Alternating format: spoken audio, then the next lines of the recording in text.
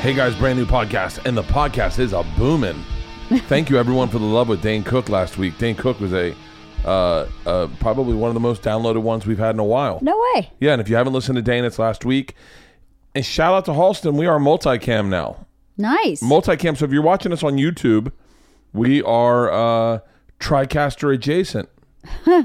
Whatever that means. It means it's like a TV show. Okay. It's like 4 cameras with 3 cameras with Dane, 3 cameras today with Josh Wolf. Hey guys, guess what? We're going back to single cam for like 3 episodes because we banked some. We banked some in those single cam, but everything from here on out will be after 3 weeks from now. After 4 weeks from now, we'll be starting in May. maybe we'll put some new ones. Maybe we'll sprinkle them.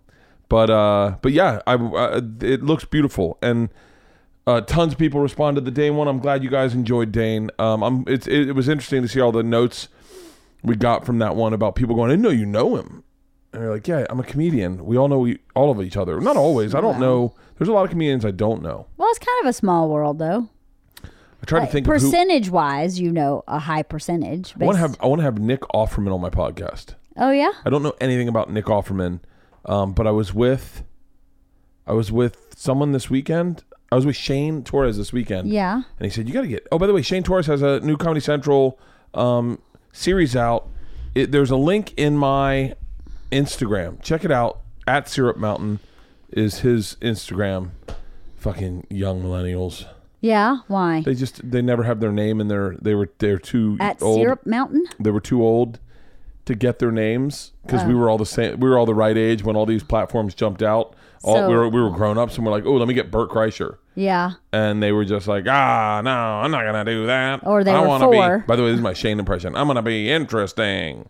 I have a joke where I say I like syrup mountains. Your impression of him is a lot like your impression of Barry Katz. No, yeah, hell no. But he's at Syrup Mountain. Check out Shane Torres. He's got that new comedy. He basically takes his friends and helps them get over their fears. And he's got a new podcast coming out. The premise is, just kidding, Shane. I'm not going to ruin your premise. But yeah, it's a great podcast. I had a good time last week with Dane, and more like that. I have chunks where I am home.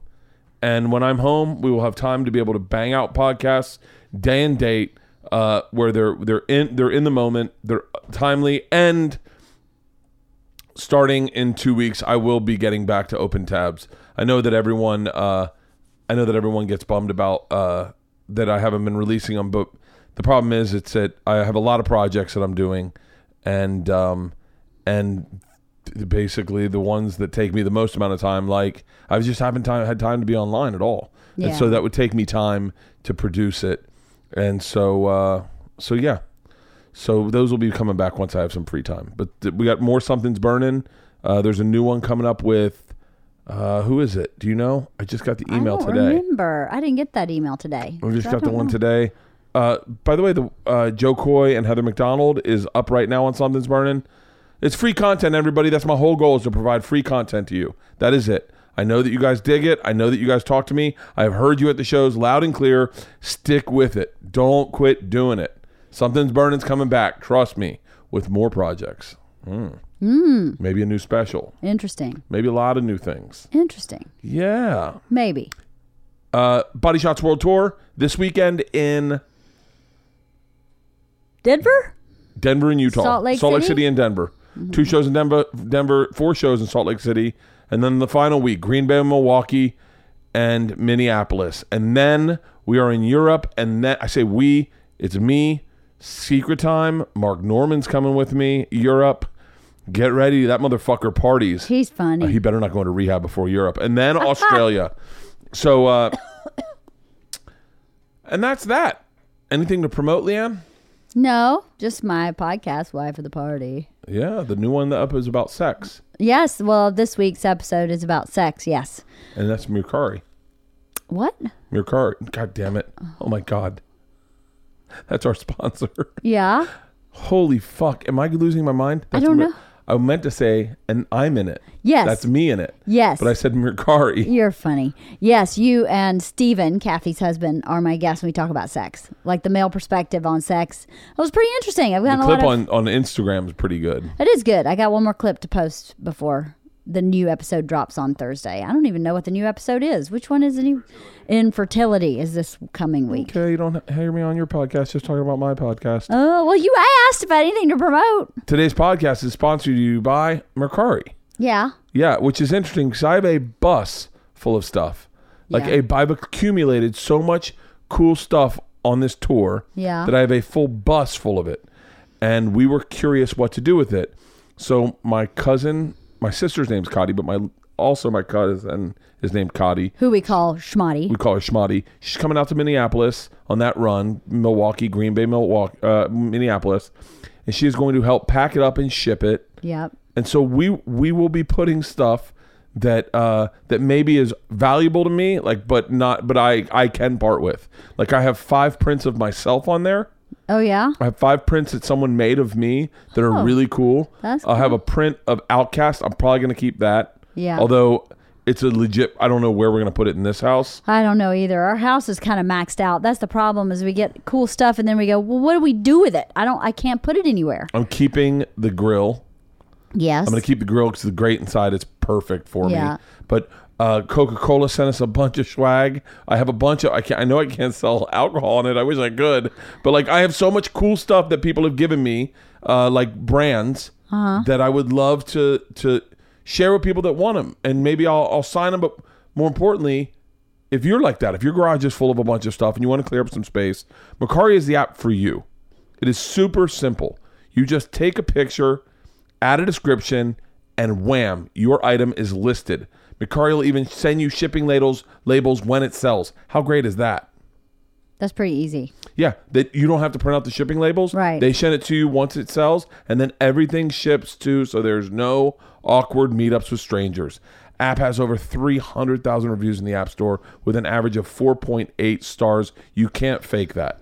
You cannot fake that. Bad apps get low ratings. Good apps get good ones.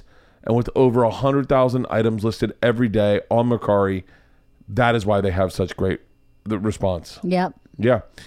Millions of people are using the Mercari app in all 50 states. Stuff sells. It really sells. And you can sell everything from fashion to electronics to toys to sporting goods to hats. I have a ton of unused hats. So many hats. I have a ton of hats I've used once. Good Lord. That are like great hats. Yeah. I would love to make space in our closet. I would love that too. A bunch of concert t-shirts. And tennis shoes you've worn one time? Make a few extra dollars, but more importantly, clean up valuable space at your home. Don't let the stuff that you don't use go to waste. Sell it, ship it, and get paid with Mercari. You can find the Mercari app in the app stores or on Mercari.com. That's MERCARI, Mercari. Get it in the app stores or go to Mercari.com. Mercari, the selling app. This podcast is also brought to you by my brand new shaved balls. Let me tell you something. Thank you, balls. You know when I get passionate about a fucking product. I didn't realize Manscaped was a product that we were sponsoring the podcast. I got a box from Manscaped, and it was a bunch of shirts. It was like an instruction manual. It was a bunch of stuff. But what I saw first and foremost, and we've talked about this, I've talked about this on other podcasts, was a tiny set of clippers that plugged in with a USB cord I plugged it in real quick on my desk. I opened it back here, and I checked them out. I had just lost enough weight to start shaving my balls again. I got down to 245. I was up to like 250, 253, 256. I mean, I was this huge. But I got to the place where I could shave my balls, and my balls were driving me fucking nuts. It was like, I felt like all the hair was long and stringy. I hope that they're cool with this, but this is what this product does. You were Sasquatchy? I was Sasquatchy. Uh-huh. Captain Caveman-esque. Yeah. And I was frustrated.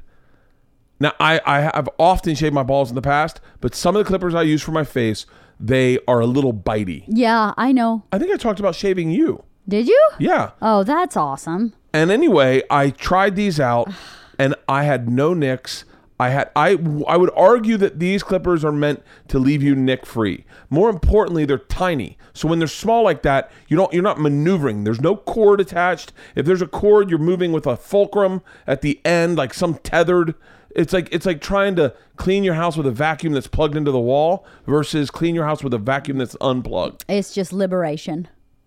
I'm telling you, the Perfect Package 2.0 kit features the Lawnmower 2.0, which I was using, that has skin-safe technology. This trimmer will not nick or scratch your nuts. It is 100% waterproof. I did not use it in the shower. I used it on top of the toilet.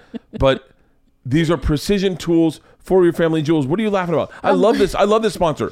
They will not nick or scratch your nuts. I mean, is that really a saying you ever thought you'd ever hear or say? No, and that's why I'm so happy to have this product, because how often have you, when you cut your nuts, they fucking bleed. Oh, yeah? I've cut you before. I don't have nuts. I've cut. I'm nutless, honey. Are we gonna lie about this all of a sudden? I don't know what you're talking about, baby. I don't know that you talked about this on. I don't think we've talked about this publicly. I might have talked about this publicly. Awesome. That's fabulous. Well, you have never nicked or cut my nuts. Okay. Thank you, though. Get 20% off and free shipping and a free travel bag with the code BERT at manscaped.com. Trust me when I tell you, if you are shaving your nuts, you're doing it wrong. If you're not using the Lawnmower 2.0 with the Safeguard skin safe technology, trust me, as a man who shaves his nuts, trust me. And Easter's coming. What a great gift for Dad, right? Yeah. Easter. Have the Easter Bunny bring him the Lawnmower 2.0. Maybe you could shave the Easter Who Bunny. wants hairy nuts? Do you like my nuts better shaved? I like them any way I can get them. I like how you're freezing up during this read. That's 20% off with free shipping and a free travel bag at manscaped.com, and use the code BERT. Thank you so much, Manscaped. You guys really changed I've been playing with my nuts so much more. That's awesome. That's really inspiring. Well, no, it's like when they're hairy, you don't want to touch them. It's like... Yeah, I know. I noticed you walking around the house with your hand in your pants quite a bit. Anyway, it's like so funny that you get that hair on your nuts is bothersome, but when you lose it on your head, it's panicking. Yeah, if you could only just reverse that. Yeah, I know. Well, guess what? The guys at Hims can. This podcast is also brought to you by Hims. Hims. They can reverse that? Yeah, let me tell you something. You don't understand the feeling. You know, it's your first moment of aging. When a guy starts losing his hair, it is his first hint towards mortality.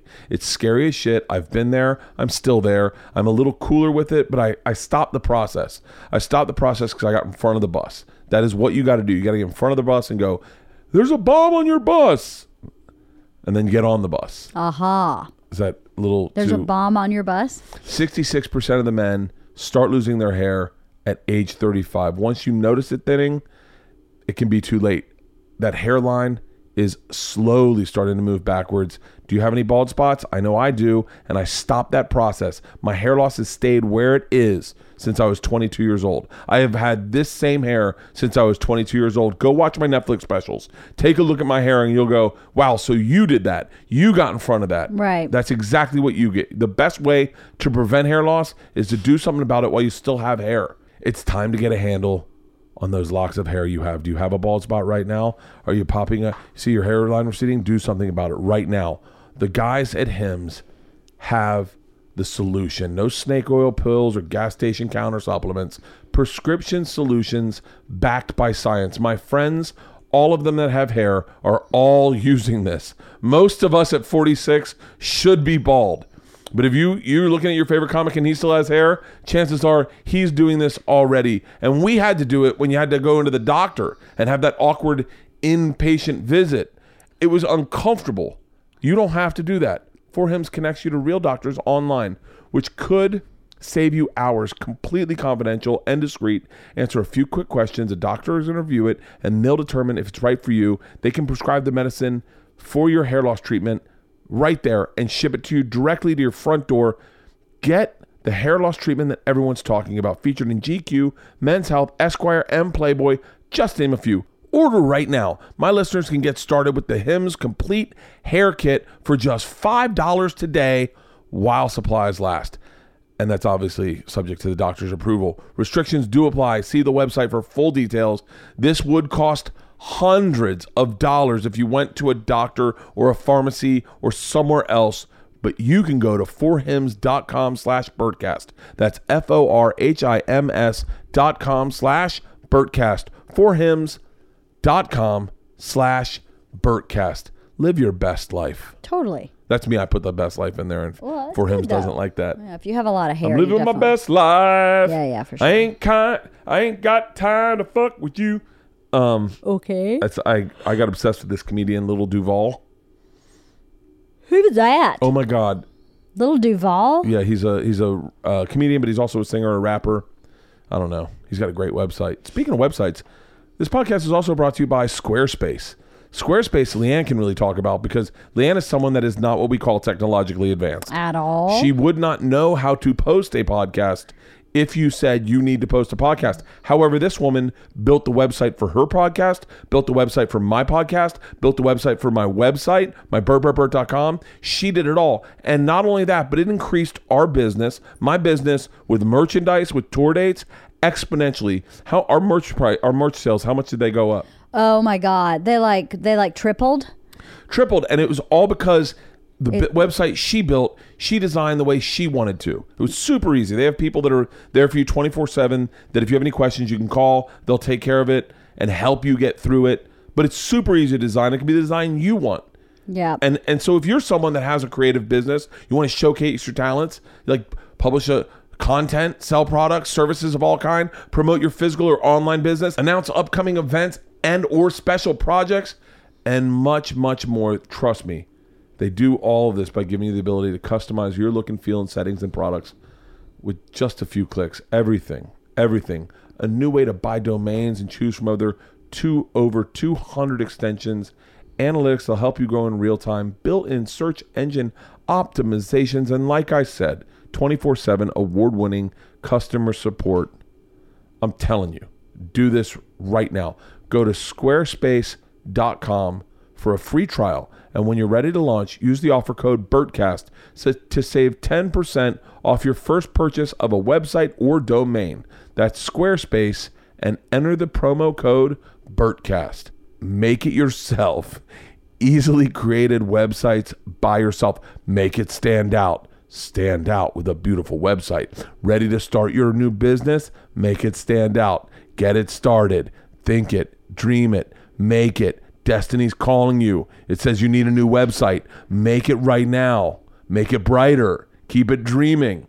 Make it reality. Squarespace. Yeah.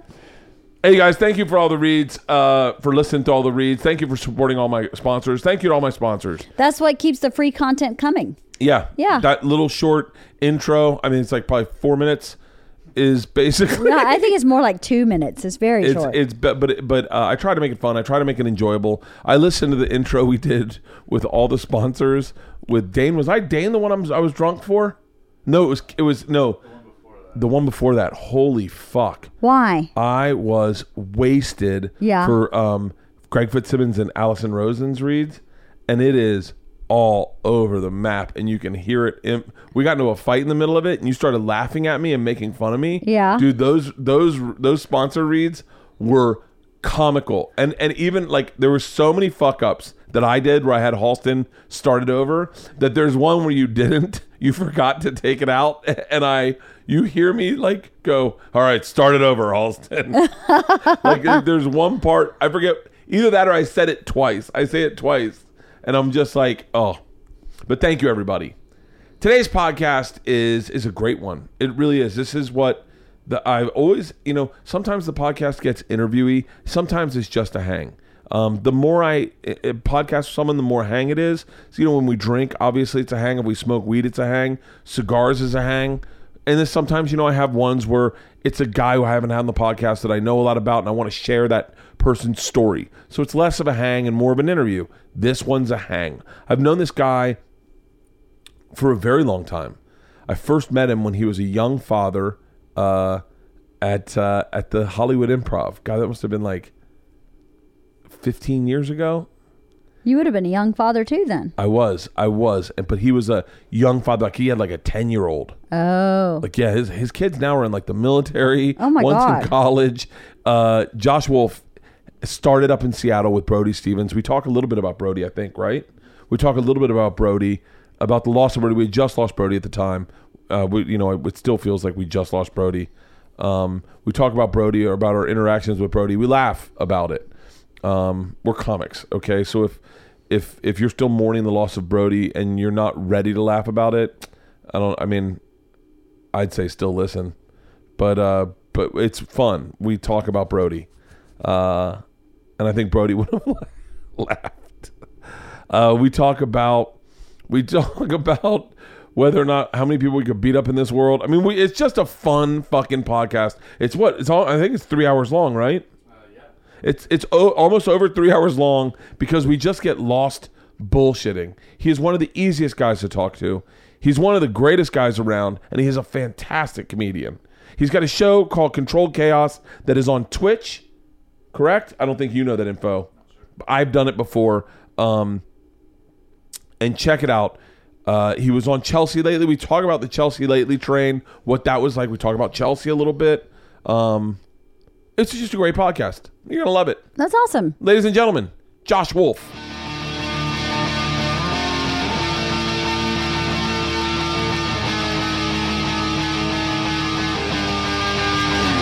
This is Overcast. Yeah, I'm looking at other treadmills right now. That treadmill is just so aggressive. Well, even during Sober October when we were doing the thing, I couldn't even use it then because it was just a nightmare of a fucking workout. Do you know what looks like the worst thing of all time? What? You know those bikes that you see like in New Orleans or other cities where they're biking and drinking at the same time? Yeah, those I've big. done That seems like the worst idea of all time. I hate to say this, but I don't think the bikes actually move it. You're not doing the work. Well, the thing drives itself, and like I forget where I did it, but I did it. I must have done it in Vegas or something, but I did it in Vegas, in Old Vegas. I've never been like, I'm gonna do a couple shots of tequila and then let's go ride a bike. I think it's kind of like it's like those it's anything that just it's the idea of it sells it. It really doesn't do what it says it does. Yeah. Because I was on there and I was literally out of the saddle, fucking pumping it like I was in a spin class, and the thing wasn't going any fucking faster. Yeah, that's true. It's not like you see one bike moving faster than the other. That would be a thing. I would be very interested in getting into some sort of financial bet if that thing does work. Right. For me to see how fast me and a group of people can get ourselves from LA to Vegas on that thing. I'd be very interested in that. I was gonna propose something different. We go down to the LA River and we do like Grease Lightning style, and we get a team of two teams I'd be interested to in this. race in the LA River. I'd be very interested in this. And then we put up as teams we put up a certain amount of money to bet. I go to spin class every single fucking day, so this is right up my fucking alley. I think we could Grease Lightning it and we could find a spot in the LA River. Yeah. And I say we get down and do it. And what is it? 8 people? I want to say it's probably 8 people. It feels like more. I got. Should we have a draft? I mean, that's how we should do it. We should have a draft. We should have a pool of people. I take spin every fucking day. I take spin with John. You know John, Asian guy, worked on. Yeah. He's in my spin class. Is he like?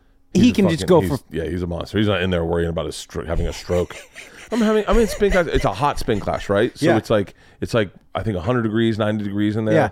And you pour sweat. It is pouring out of you.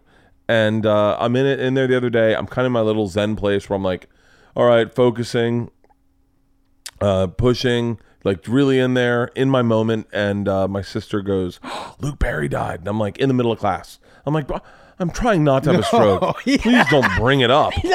Let me ask you a question. You and I are around the same age. Are you at a point now where a pain that you got 5 years ago, you would have just brushed off, and now you're like, is this the end? Yep. Like is this the end? Like I have a little pain in my left arm. Does that mean heart attack, or does the right arm mean heart attack? I have a pain in my thumb right here. Yeah. I fell snowboarding on my hand, and I think I might have maybe broken something in my hand. I haven't fixed it, But that's why I'm all into grip strength right now, because I started feeling like I was getting a baby arm. So I was like, that's what I feel like. Yeah, and so I was like, oh, time to lift fucking weights. I've been doing grip strength techniques I bought 4 of them. They're all over the house. I have one in my carry-on bag. Yeah, I'm gonna bring it on my I don't on have my that, flights. but I have this it. is the Camry, because I saw Alex Honnold, the rock climber. He, by the way, he didn't squeeze as hard as we did. He just did it with like one hand, and he's like, right hand 90. Is that good? Like, he's so Is that the dude from Free Solo? Yeah. Did you watch that? No, I haven't seen it. You have to go to a movie theater to see it. No. What? No. National Geographic Channel has been running it straight. Oh fuck! Oh Bert, fuck! It's crazy. My hand. It's so funny. I have a joke about him in my act that like he doesn't drink or do drugs, and how the fuck can he treat himself? Yeah, like, he can't jack off because his hands are the texture of dog paws. and I go, it's so interesting. He can't jack off, but the second I watch him climb, my hands lubricate like time to jack off. My hands get so wet the second I watch him. And all I've been doing is watching interviews with Alex Honnold and interviews with... Here's what I find interesting is he literally was like, someone asked him, so do you think this is going to spawn like a real interest in free solo climbing? Do you think someone will want to free solo El Cap again now that you've done it? And he was like, no. I was like, you're out of your fucking mind. What you've shown is a path of how to get famous. Yeah. That may not have been your goal, is to get famous, I guess, but this is how you get famous, is beat Alex Honnold. And there are people out there that just want to get fucking famous, that are just going to go, time to free solo El Cap, do it faster than Alex Honnold, time to free solo. Yeah, but like, there's no, if you watch that, first of all, I had no idea how intricate you have to be when you're mapping the climb. Oh yeah, he had to climb up and then down with a notepad. I haven't seen the documentary, but I've watched so much video. I became obsessed with Alex Honnold. I've watched so much video about this kid. It's fucking insane. He broke up with his old girlfriend because he needed to focus on climbing. The woman, his girlfriend in Hot. I don't want to ruin it for you. The first climb they went up together, she kind of let go of the rope. Dude fell, not let go, but made a mistake and ruptured too. He had never fallen. The only 2 times he's ever fallen is with this woman. And I was just like, dude, what? You gotta break. Listen, I don't get in fights except when I drink gin. Yeah. Guess what? I don't drink gin. Yeah, you got to, but I will tell you this. You know, he said there was a time where, like, I thought you were free soloing. What? You really wanted me to hold on to the rope? I thought you were free soloing. That's your thing. Free solo, right? You say free solo all the time. God. I will say, though, man, you know, what didn't surprise me that much is a dude who spends so much time alone on a mountain, not too good interacting with other people. Dude, have you seen his interview? I'm gonna cover it in open tabs this week. His interview on the red carpet where they sit him down. They go, "So you're in a North Face tuxedo," and he's like, "Uh-huh." Yeah. And they're like, "So how are you excited for the Oscars?" He's like, "No, I'm pretty worked. I had a pretty hard workout today. My left shoulder's bothering me a little bit." And then they're like, "Yeah, but you're excited for the Oscars?" And he goes, "No, I mean, yeah, I guess it's not now though. It's not right now. So like." That's what the whole movie was.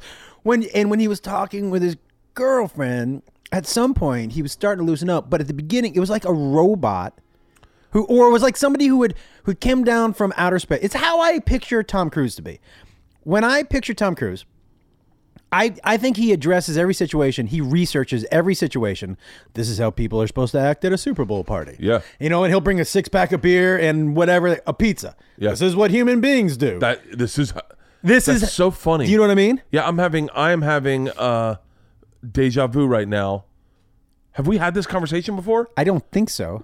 Tom Cruise is like that. Like, hey, to his personal assistant, Google what you bring to a Super Bowl party. 100%. 100%. Google how you're supposed to act when you're at a table with other people having dinner. Like, that's how I think. And then he does that. He'll research it. He rehearses it.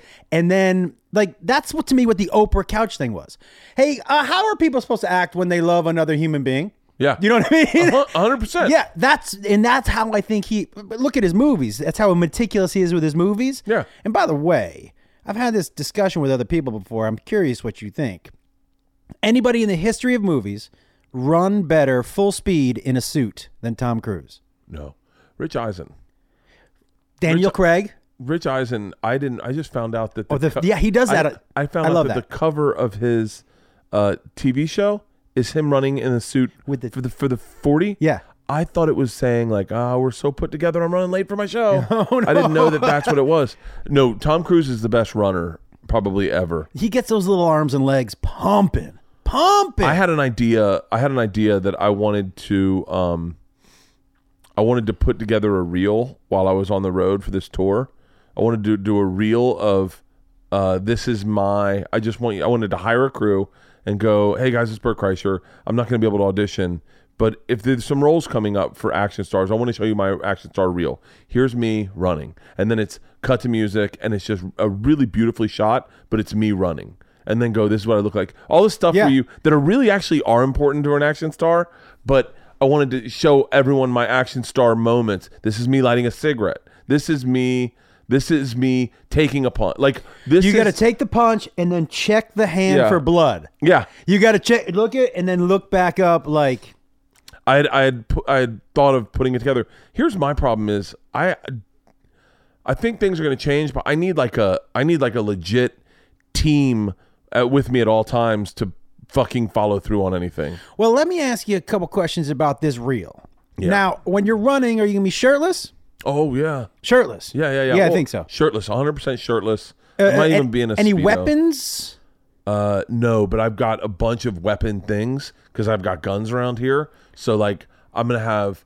I had planned it out. I was basically wanted to take a shot list from Die Hard, all the things he does, and then recreate them. You know what we're going to really need is a catchphrase. Like you're going to need some one-liners. I'm the machine. By the way, I'm the machine is not because if you put somebody like in a meat grinder, you can always be like, I'm the machine. Or I'm the machine. Yeah. I'm gonna deliver my catchphrase so many different ways. I'm the machine. I'm the machine. I'm the machine.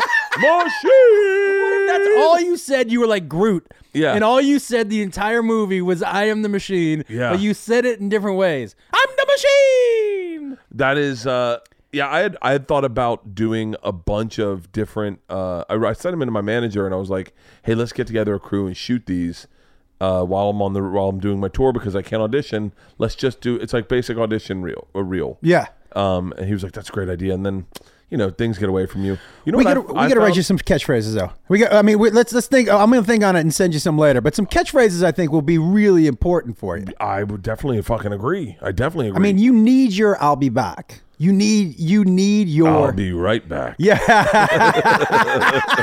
Yeah. What if you just did a little twist on the well-known Catch you later, alligator. I'll be back shortly. I'll be back in 5.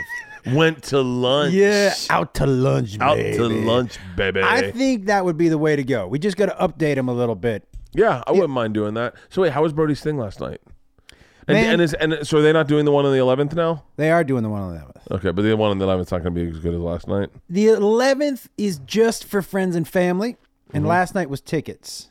Like for the pub. Oh, yeah. I can go to the one on the 11th, right? Yeah. You just get a call. Yeah. It was, man. I started with Steve in Seattle. Yeah. And I think one of the few people that calls him Steve.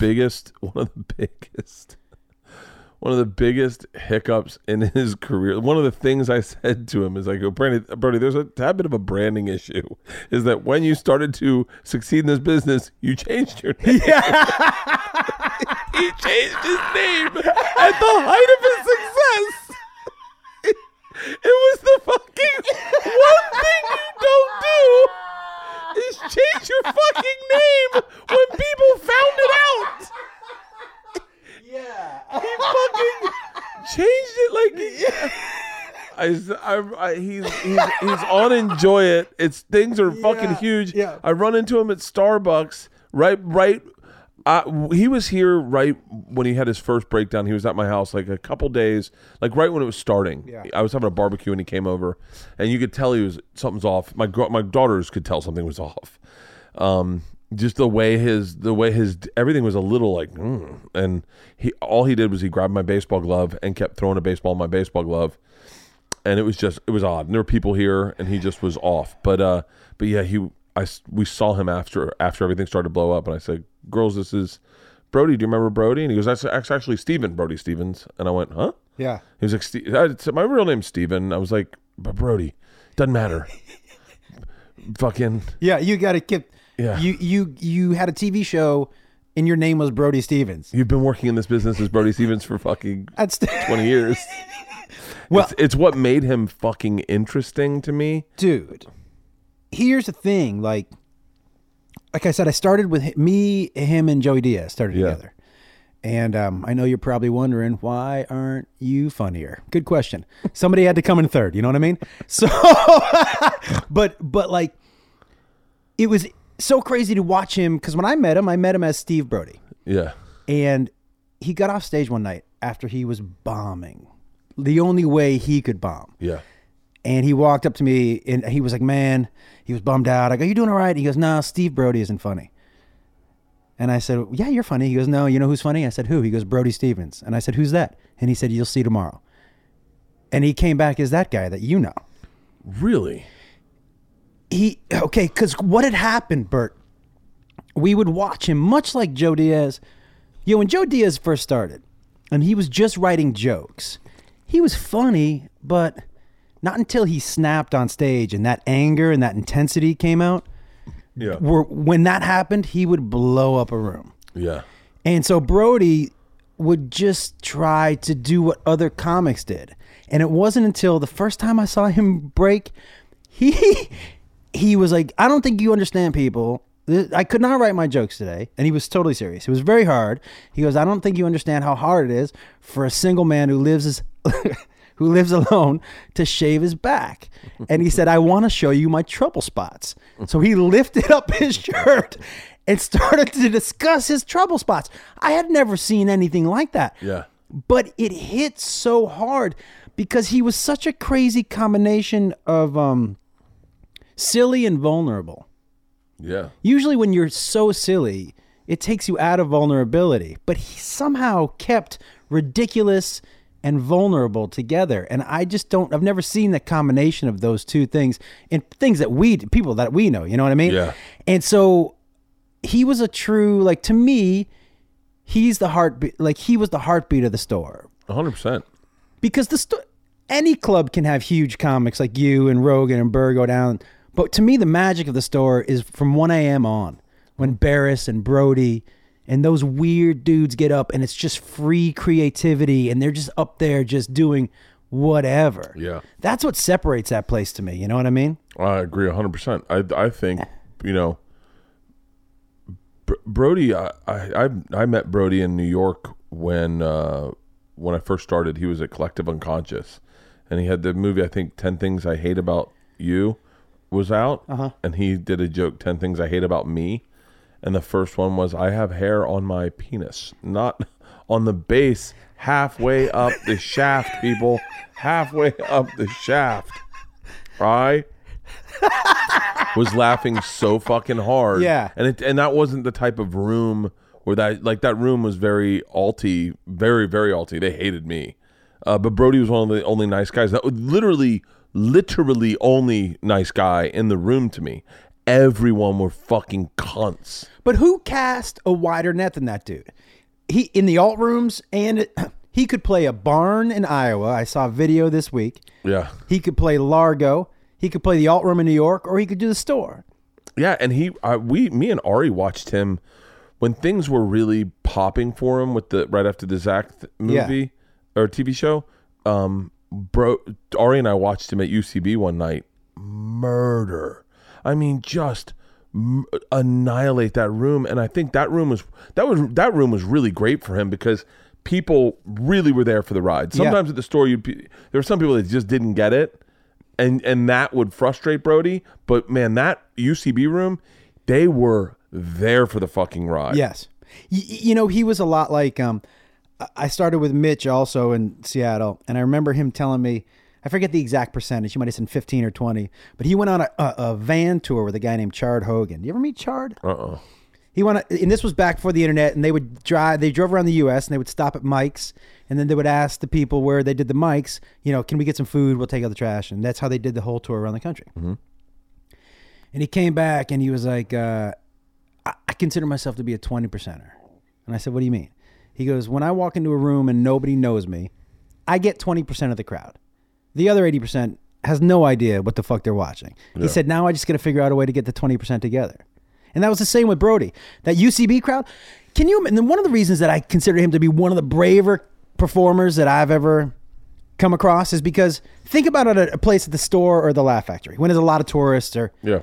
You're Brody, you're walking on stage. You know your first 5 minutes, at best, people aren't going to get you. At worst, they're going to fucking hate you.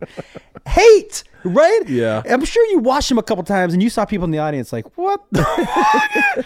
Is he talking about his GPA? Like, I watched him one time dissect the bus maps in Tarzana to an audience of people that were not from fucking Tarzana, but walk you through the bus maps from Tarzana. Yeah, dude. There's no way. He would ask people in the audience, where'd you go to high school? And they'd say the high school, and he would name the mascot. Yeah. What the fuck? Not college mascots, not pro, high school. He told my girls they were 818 till they die. Yeah. Oh, 818 till you die. Dude, when my son was 10, I asked him, I go, hey, bro, do you want to come help their Little League? Yeah. To help the kids teach them how to pitch. And he goes, how old are the kids? And I go, 10. And there was a long pause. He goes, I might be a little too intense. And I was like, yeah, you're right. You're probably right, man. Yeah, there was one time in Seattle, there was a homeless clown in Pioneer Square that we all walked past. Yeah. Brody befriends this dude.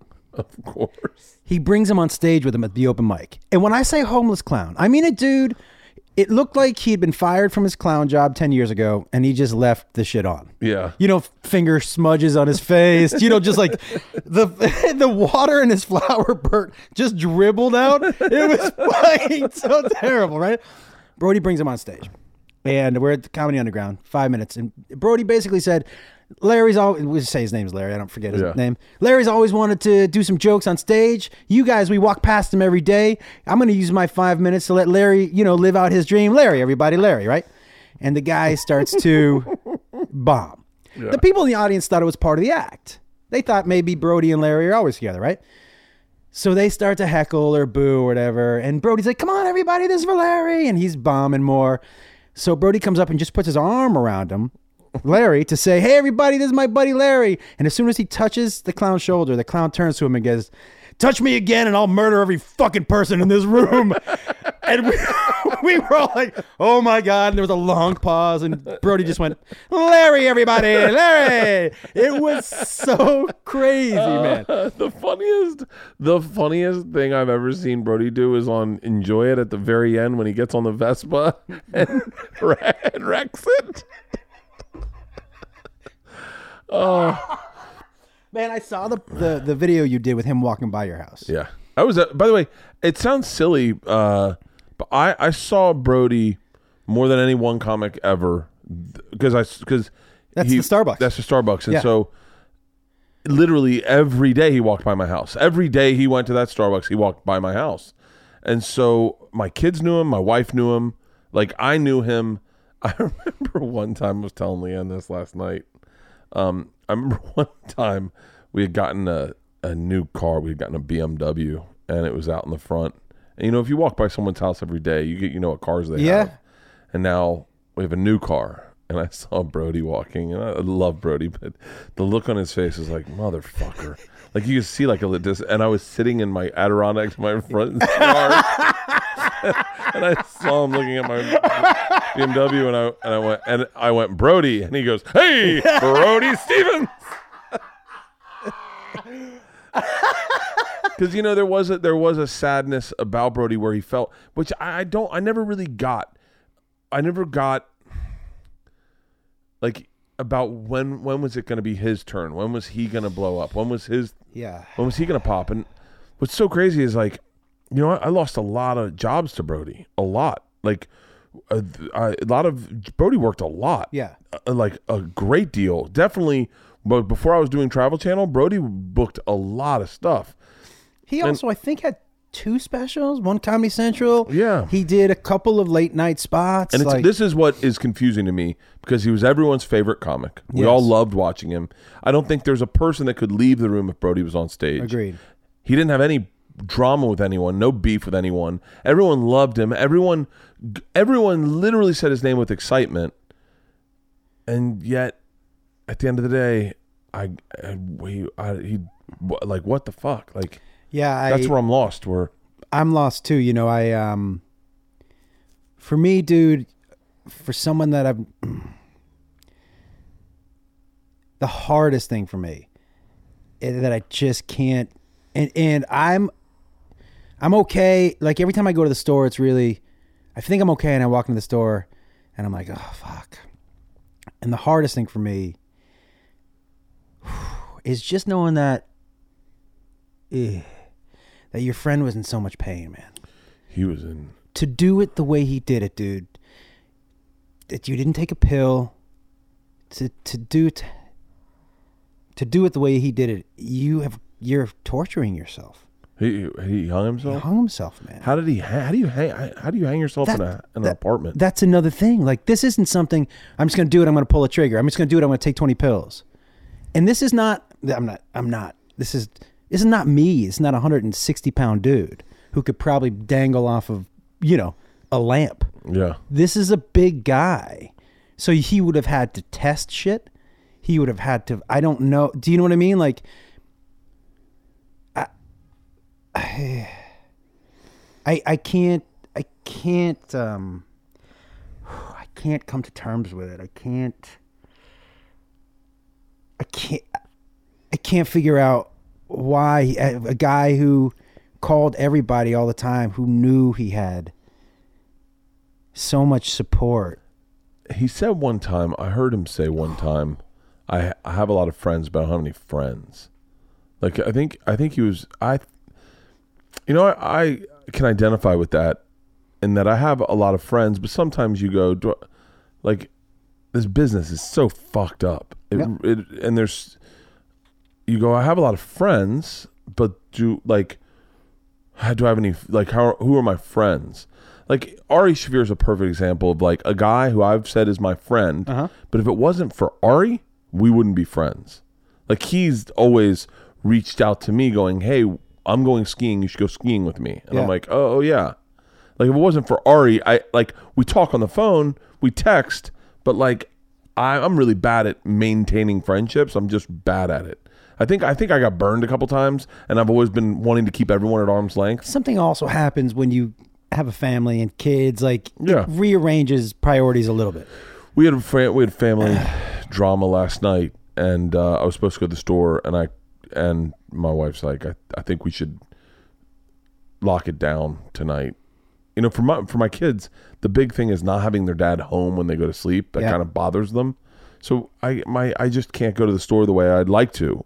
And I've got to really plan it out with my family and be like, and I've been on the road for 2 straight months. So they were like, you know, it's nice to have you home and us all watch TV. And then my one daughter said, it's nice to know that when I go to sleep, you're in the house. I was like, okay. Dude, I identify with that a lot. Yeah, it's hard, dude. It's like, I look at some of my friends who, like Segura, I don't know how he does. I really don't know how he does that, where he goes, I'm going to the store. But your kids and my kids, I remember the same. Like, I disappeared from doing stand-up in town a lot like you did. Like, you didn't do stand-up in town for a long time, right? For a very long time, yeah. Me too, because my deal with my wife was, she was like, you travel so much. You're going to come back in town. And then go out? And then go out? And if you're going to go out, you go out at 8 to do the early spot at the Improv, then you go over to the store, and then you're going to be out until 2 in the morning. You're going to sleep in. You're not going to see the girls in the morning. It's impossible. Yeah. And unless you're Rogan, who has an insane work ethic and can literally go to the store, have 2 shots of whiskey, smoke a joint, not get fucked up. I know. I mean, and then be up tomorrow morning at 6, 7 a.m. and just like, what's going on? In a hot yoga class, then over to his compound where he starts lifting weights and practices his bow, then does a podcast, then picks his kids up from. I mean, like, he's just next level. I can't. I'm not gonna. Yeah, I don't like my kids that much. You know what I mean? You know what I mean? Yeah. Yeah, I've told my son that before. I'm like, listen, he's like, are you gonna? No, I don't. But I always told him, like, he was like, I'd like to play hockey. I'm like, I don't like you that much. Hockey skate time starts at 4 a.m. Yeah. Are you getting yourself there? Because guess who's not driving you? Yeah. You know, there was like with the other parents. But the other parents like their kids more. They're willing to sacrifice more than I am. I've already sacrificed enough. Do you think do you ever hear that story about Brody going to the Thailand to the boys' Yeah. floor Yeah. and pushing it to the limit? Yeah. I pushed it to the limit. That's what I did. And he always had that thing about his mom thinking he was gay. I never thought he was gay. No, I think, and he said a bunch of times, I think I'd like to have a family and kids sometime. I don't know if he was a self-aware guy, man. So I don't know if it was him not thinking he could take care of himself. So how is he going to take care of other people? But if comedy is your only thing, and it was, he was alone a lot. Those pictures in Starbucks, when I look back at him now, before him, when you're looking at him, I was like, oh, that's perfectly Brody, great posture. Yeah. Always alone. Uh-huh. Always alone. And that's why, you always saw him out because what's he going to do? I would assume for a guy like that, and the more it makes sense now, the positive energy, push and believe, you got it. All this positive was also him telling himself. Yeah. Do you know what I mean? So I think that alone time, man, was a fucking killer for him. Yeah. But think about it. Who are you setting Brody up with? I mean, who? I'm a girl. You're gonna set me up with Brody. Pitch me. I got this great guy. Okay. He's in great shape. Great shape. Really funny. Really funny. What does that mean? Why did you make that face? What? I don't. Now that you say that, I go. I don't know if I could live with that. Like, pitch me. I'm a solid. I'm just I'm average. I'm a solid 7. I'm not out of his league. Yeah. I'm just an average person. Hit me, pitch me, Brody. Because this is what you did. He's funny. Like I mean, he was fun. Like I Okay, that here I'll tell you what I'm into as a woman, and you pitch me. I like athletic guys. Okay. I like sense of humor, Yep. and I like a guy with a sense of adventure. Now pitch me, Brody. Go ahead. He's a great looking guy. He's in great shape. He's a great looking guy. He's a good looking guy. Tell me who. Tell me who he looks like. Who would you say that he's looked like if I was gonna? My Uncle Dave.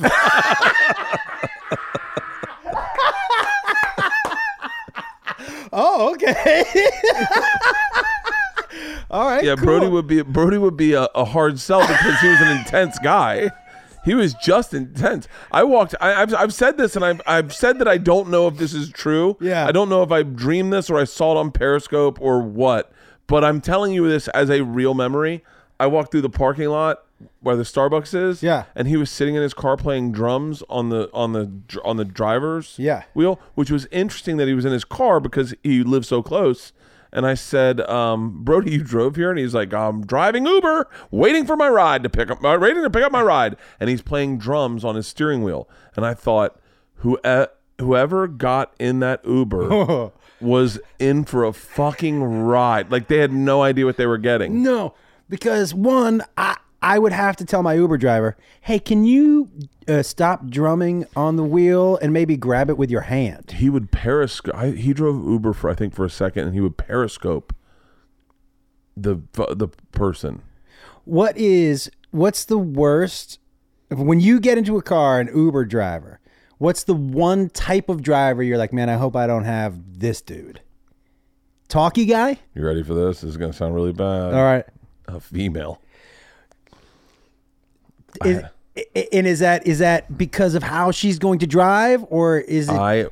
I have a theory, and this is a little bit of OCD. Okay. That women ride the brakes. That all women ride the brakes. My wife does it. Yeah. And it makes me crazy. And I have never driven with a woman in my entire life. Now I say that saying, like, you know, sometimes you go, every time I get in the shower, the phone rings. You ever notice that? Every time you get in the shower, the phone rings? I heard someone say this one time, and they were like, no, it's not that every time you get in the shower, the phone rings. It's that every time you get in the shower and the phone rings, you recognize it. And then that is the thing you recognize. And that, like, you go, every time I look at my watch, I see double numbers. You look at your watch a lot and you don't notice the double numbers. But when you notice the double numbers, you go, holy shit, man. Every time I do, and I do that every time I look at the clock and it says 9:11. I'm like, I think every time I look at the clock, it says 9:11. you just happen to look at the clock a lot. Yeah. And then you also see 9/11. And whenever you see a 9/11, that stands out to Yeah. you. So I think it's that case is that whenever I drive with women and they ride the brakes, I notice it more than anything. And I go, all women ride the brakes. But with Uber drivers, explicitly, I go, God damn it, man, they all ride the brakes, and it gives me anxiety. And I get out of a car going like, just get me the fuck out of here. Yeah. I don't like cologne guy. When I can smell the cologne guy, to me is the worst. I've had cologne guy so bad where I have to roll the window down because I'm getting an asthma attack. Yeah, cologne guy to me is first of all, that much cologne, I think you're covering up a crime. Like something happened in the backseat of the car where you're like, just pour some Drakkar Noir on that and it'll go away. Like something when you have that much cologne, you're covering something up. There is the one thing I hate with Uber drivers is, by the way, this sounds like hardcore first world problems, but one thing I hate is you can't tell them directions. You can't tell them what to do. Yeah. Because they're like, I know. And you're like, no, I know, I'm just saying, like, yeah. And then I always wonder, so if that's what mansplaining is, like when a woman goes, oh, a guy's always got the answer, and they mansplain it to me. If this is what it feels like when you're in the back of an Uber and you're like, hey man, don't take a right on Riverside, go straight. And he goes, I know. And you're like, oh, you didn't know. Yeah, I had to tell you. You didn't because I you saw didn't you do get in the turn lane. Like you definitely didn't know. Dude, can I tell you what happened yesterday? Yeah. We're sitting at that parking lot by the Starbucks, and a guy, I think he was an Uber driver, because he was in a suit and it was in not an Escalade, but a black Suburban, threw his trash out the window on the floor. And I thought, so am I willing to get into a fight over this? Like, am I willing to get in a fist fight over me? Like, this guy's never going to learn a lesson, but I can't. I'm like boiling inside. I hate that shit. I was like, the cigarette out the window too. Yeah. I said something to a guy once, cigarette out the window, and it was on my street, and he pulled in and he parked in front of me. I go, hey man, you flicked your cigarette out the window? And he goes, well, I don't want that smell in the car. I'm like, yeah, but now we all have to fucking. Yeah. Now because you smoke, now I have to deal with that shit? I picked up his garbage and I threw it away. What I didn't know is there was a guy standing. I was with my wife. I was with my wife and my daughter. And there was a guy standing next to us. And I just said, fucking, what the fuck, bro? I go, are you fucking kidding me? And I just grabbed his garbage and I looked at him. And I picked it up. I showed it to him and I put it in the garbage can. Guy didn't really give a fuck. He really didn't give a fuck. He was from somewhere in Eastern Europe. Yeah. He really just was like, no, that's what you do with garbage. Yeah, you throw it outside. Yeah, you throw it out windows. Yeah, yeah. Like, hey, wait, are you going to say, what, do you have a problem with immigrants? Yeah. This is the way we live. I'm sorry. Yeah. I understand this is America and you guys have rules, but I don't give a fuck. Yeah. This is America. I get to live my life the way I want to live it. And I was like, and I fucking threw it out and I was like, and I walked past him and he really honestly didn't care. Give a shit. He didn't take it as an affront even at all. Like he was like, almost like, hey man, thanks for throwing that out for me. Yeah. Can you come over? The living room could use a touch up. But his buddy, I didn't realize it was his friend. I thought it was just another man walking with us. Goes, oh bro, what the fuck, bro? Oh, he started to mock you. He was mocking me, but to his friend. But he didn't know. His friend didn't know that he was even like. He just goes, what the fuck, bro? And then they said something and yeah. And I was like, motherfucker. And then I thought to myself, was that worth it? If I would have lost that fight, two dudes against me in front of my daughter, I would have scarred her forever. That'd have been a tough one. Yeah, and then I'm like, where do you draw the line of like, okay, this is when I actually fight? Well, I think getting beat up in front of your kid is a good line. I think that's a decent line. I will tell you, I think there should be other rules in place. Like when you see the trash, for example, like if you see someone let their dog take a shit on the sidewalk, you should be able to pick that shit up, follow them home, and throw it at their house. Yeah. Like I think that's the way they learn their lesson. Like, Oh, yeah. So for things like that, for the trash, you should be able to pick it up, follow him home, and maybe shit on his lawn. I was thinking about getting my trash can and dumping it on his car. Which would not have ended up well, hindsight being what it is. Clearly, I would have had to pick it up again. He's not picking it up. After he beat you up. I just wish I knew how to fight so that I could beat people up in those situations, or at least feel confident. Do you, now, on a scale of 0 to 10, how do you rank yourself as a fighter? Oh, let me ask you a better question. Because I asked Brendan Schaub this question once, and his answer was ridiculous. What percentage of people in the world do you think you could beat up? Now, Brendan said over 99%, which is probably true. For him, it's definitely true. So this is what I was thinking. I was going to say 50. Well, 50% of the world is women. Oh, definitely 50. Okay, so... yeah. We're dealing, and you got to deal with women, old people, and children. So I'm giving you the majority of them. Okay. I like where this is going. I'm giving you the majority of them. When we get into dudes, that's when I think I'm going to have my biggest. Now, I'm not a big dude, so I'm not even saying I could beat up every 16-year-old kid. How tall are you? 5, depending on what shoes I'm wearing, 5'10" and a half. I'm 6'1"-ish. Okay. My wife said, I wouldn't mind you being 2 inches taller today. In the shower. We were in the shower. She goes, I wouldn't mind you being 2 inches taller. I was like, the fuck? What? Yeah. By the way, I'm fucking. You want to hang out with someone who's 6'3"? Today? Yeah. Why just today? Yeah. And then she's like, I'm just breaking your balls. And I was like, no. Do you and your wife shower together? We did today. I got into the pool and I got ice cold. And then I got in the shower with her and fucking hugged her and scared the shit out of her. I got ice cold in our pool. My body gets so cold. I get in that pool for like 15 minutes, right? Yeah. And then I get so cold that I can't warm myself. And I've had days where like it's like noon and I'm still shaking from that pool. But my wife hates it. We shower together. I hate showering. I shave her. Her. You do? Yeah. That's a lot of pressure. Great job today. That's a lot of pressure. Oh, Have you ever nicked it? Oh yeah. Oh no! Oh, blood and all. Yeah. What? Oh, fuck. Wait. Okay, I have so many questions. Okay, is it always in the shower? No, never in the shower. In shaving cream? Nope. Dry? Yeah, Dry with a straight I razor? gotta be dead honest with What? you. Like you're in a western? Like I'm the barber of Seville. I'm the barber of Seville. Wait, do you do is it like a straight blade? No. So actually, what's the name of that box right there? Is that what you call it? No, that's the name of the company? Mm-hmm. So Manscaped. I was like I don't like lying, but I hate telling the truth because this is gonna suck. I was 256 when I came off the road. This is the Lawnmower 2.0 on Manscaped. Is a great fucking personal testicle vagina razor. Wait. It's in my house. This is just the box. This is not electric. It's a razor. It's electric, but its clippers are not sharp in the sense that they're not meant to cut you. They're almost like safety. Okay, let me ask you a question because Sure. I've accidentally clipped my nuts before. I have too. And it not only does it hurt, but it seems like a little shockwave. I have not only clipped my nuts, but I have straight up fucking blown out tires and scraped up my taint. Oh, dude. Do you remember the first time you nick your nuts, you think you're going to bleed out? Like you can't believe. Oh, yeah. You can't believe your nutsack. It's like your forehead. You nick it and it bleeds forever. And you're like, mother of God. Is this the first thing I thought was, do I have to call my parents? Like, is this how it ends? Wait, how old were you the first time you shaved your balls? See, I don't razor my nuts. I just trim them down.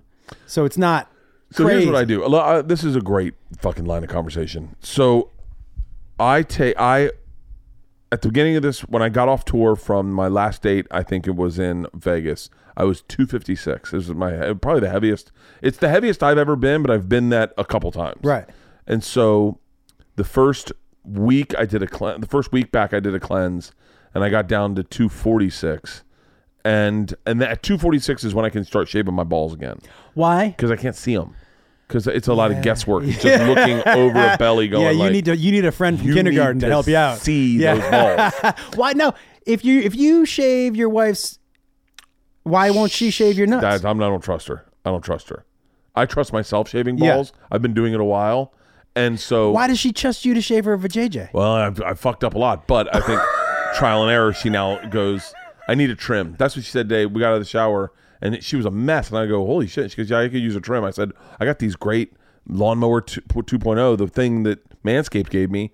And by the way, they're not even a sponsor of the podcast. They're just these people that sent me a fucking package of this. And I was like, it looks like a good one. It's a really good, it's small, but it's I want to say it's like injury proof. Because I think the clippers are rounded at the edge, so they're not in there to cut you. Well, have you made the mistake and got too close yet? Oh, dude, that's the problem with like straight up beard trimmers is beard trimmers are like big and they're there to like just get whiskers. Yeah. And so you can't really like those can catch skin really easily. Beard trimmers. And then I also have liners. That's what black dudes use when they shave. Yeah. And liners can get it like razor close. Do you so your nuts are smooth? Yeah. That makes your nuts smooth? That is oddly enough, that is the best. Do you stretch the skin? No. What I do is I get my nuts cold so they tighten up. And I just go around and just like tighten them up. Just get all the hair. It's like shaving a brain. You don't nick it or anything? I go right off the edge of the scalp. Like I go right, almost like you're just going like right over like this. Like just, and I do that all around. And then on the sides, I can go straight to skin with that thing. Yeah. On the sides, and I can, and the base of the shaft, and then I look at it, and I try to go so that the nuts are clean, the dick's clean, and then I do like a little Caesar cut above the dick. Like I just trim the line, like keep the line up so you see the very beginning of the dick, so you see more dick. It's a nice little move. Wow, dude, I've done it, no joke, where I have trimmed. I've just experimentally. I've done a lot of things with my balls, with my testicle hair.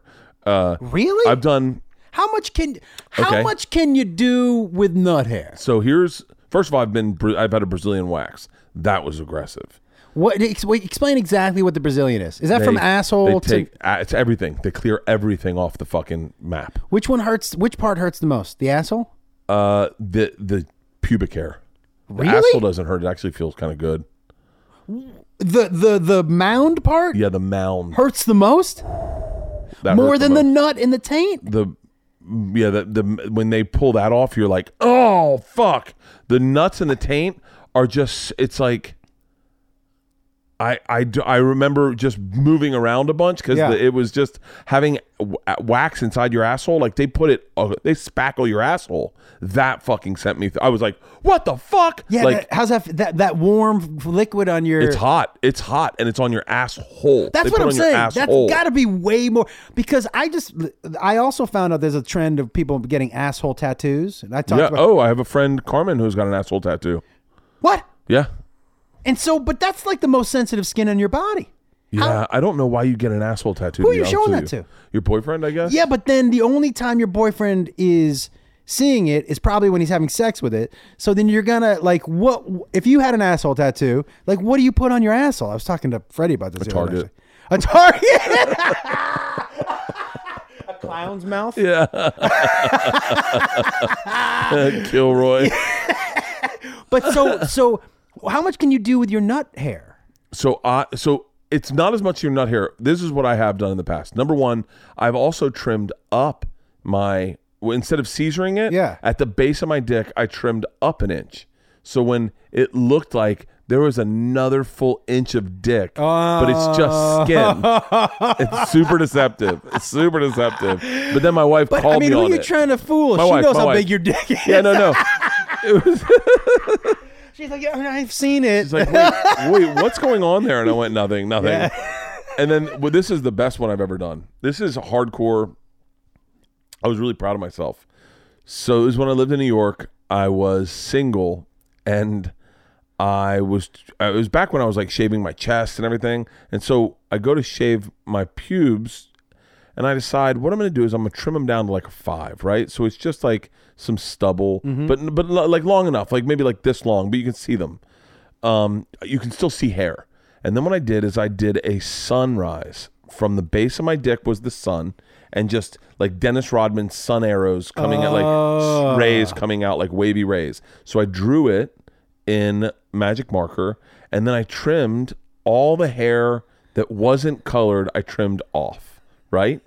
Then I washed the magic marker off, and I was astounded at how good it looked. It looked so I'm gonna have to try fucking real. Like it looked, you could see it.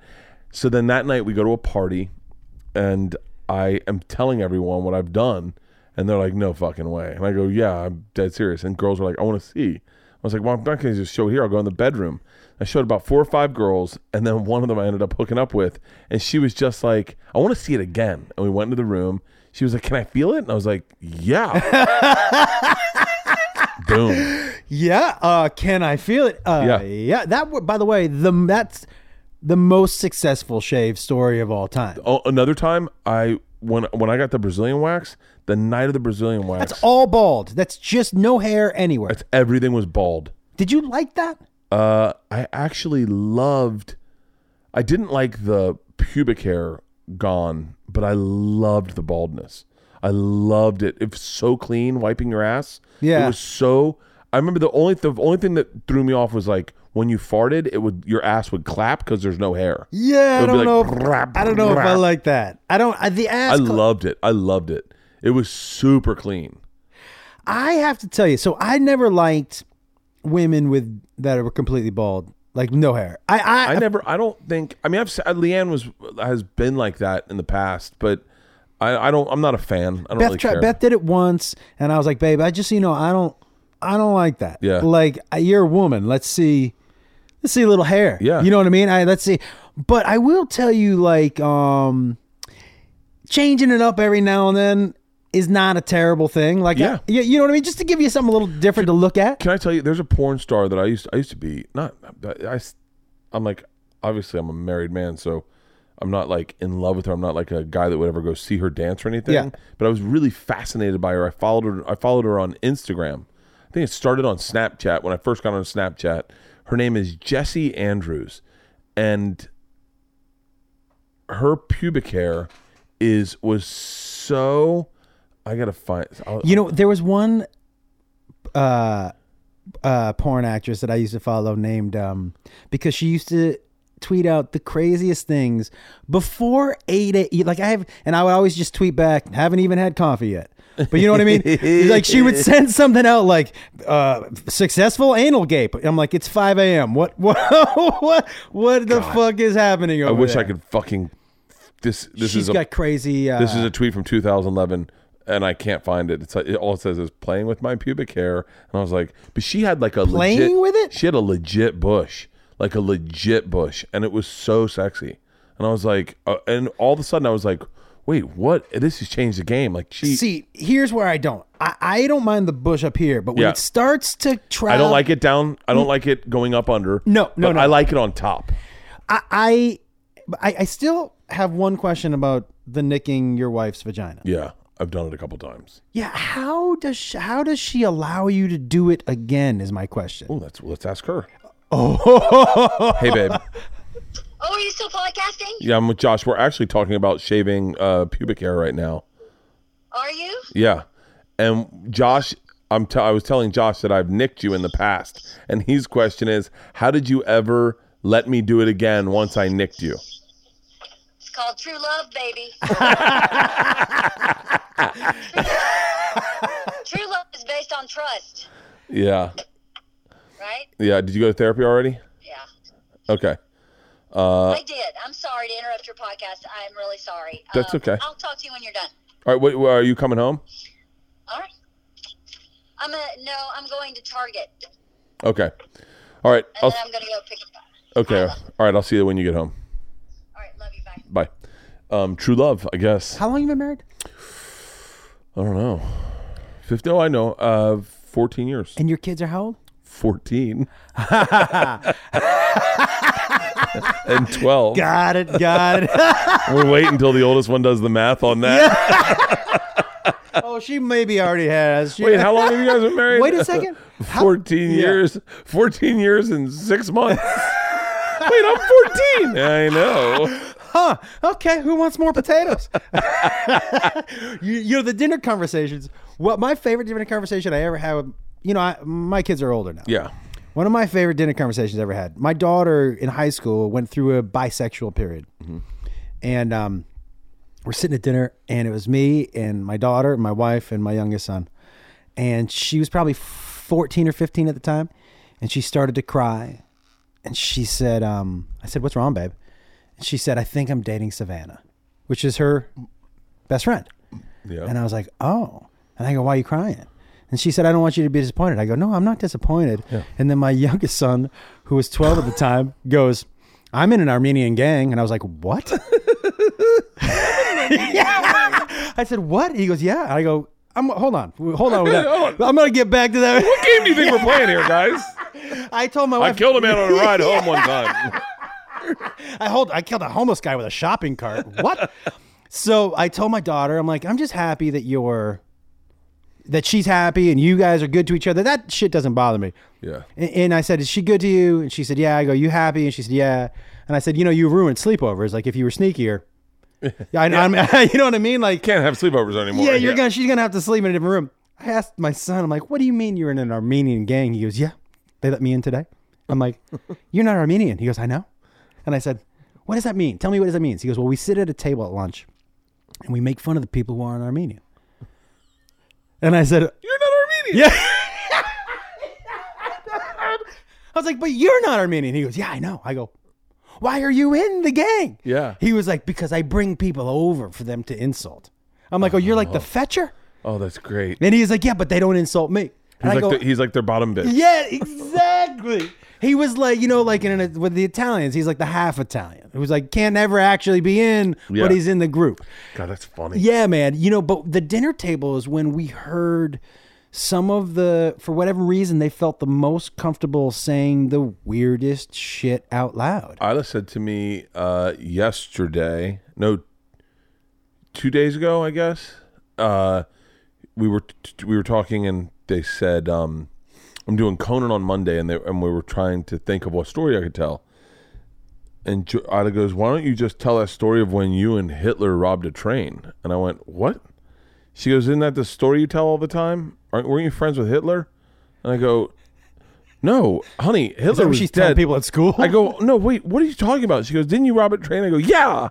She goes, "I thought you did it with Hitler." I went, "No, with the Russian mafia." Yeah. She went, "Oh, sorry." And I go, wait, how many people have you told that I love Hitler and that I'm friends with Hitler? And she was like, "I don't know. I always thought it was you and Hitler that did it." Oh, I got so many questions for you, man. Now, you're 14-year-old. Yeah. Into boys yet? Yes, but is a very young 14 and won't admit it. And are you, because I remember going through this, where are you with her dating? Where are you on the realist? Because I always ask fathers especially, where are you on being realistic about your daughter messing around with dudes? Like, where are you on that scale? It hasn't happened. I'm pretty certain, only because she is still like they have a thing called a morp. It's a backward morp. It's a backwards prom. Yeah. So you dress like slummy, and you go to it, and the girls ask the boys. It's basically Sadie Hawkins. Yeah. And so she asked a boy that I don't think she has a crush on, but she asked a boy that we all know, we've known for a really long time, and she was so defensive of like, we're just friends, we're just going as friends, that I felt like going like, hey, if you like him, it's okay. Yeah. But she would never. I don't even think she'd admit it to herself. I think she is very. I wish this wasn't the bad word, but very retarded. Like, meaning like held back, like emotionally stunted. Yeah, stunted is a better word. But retarded is a funnier word.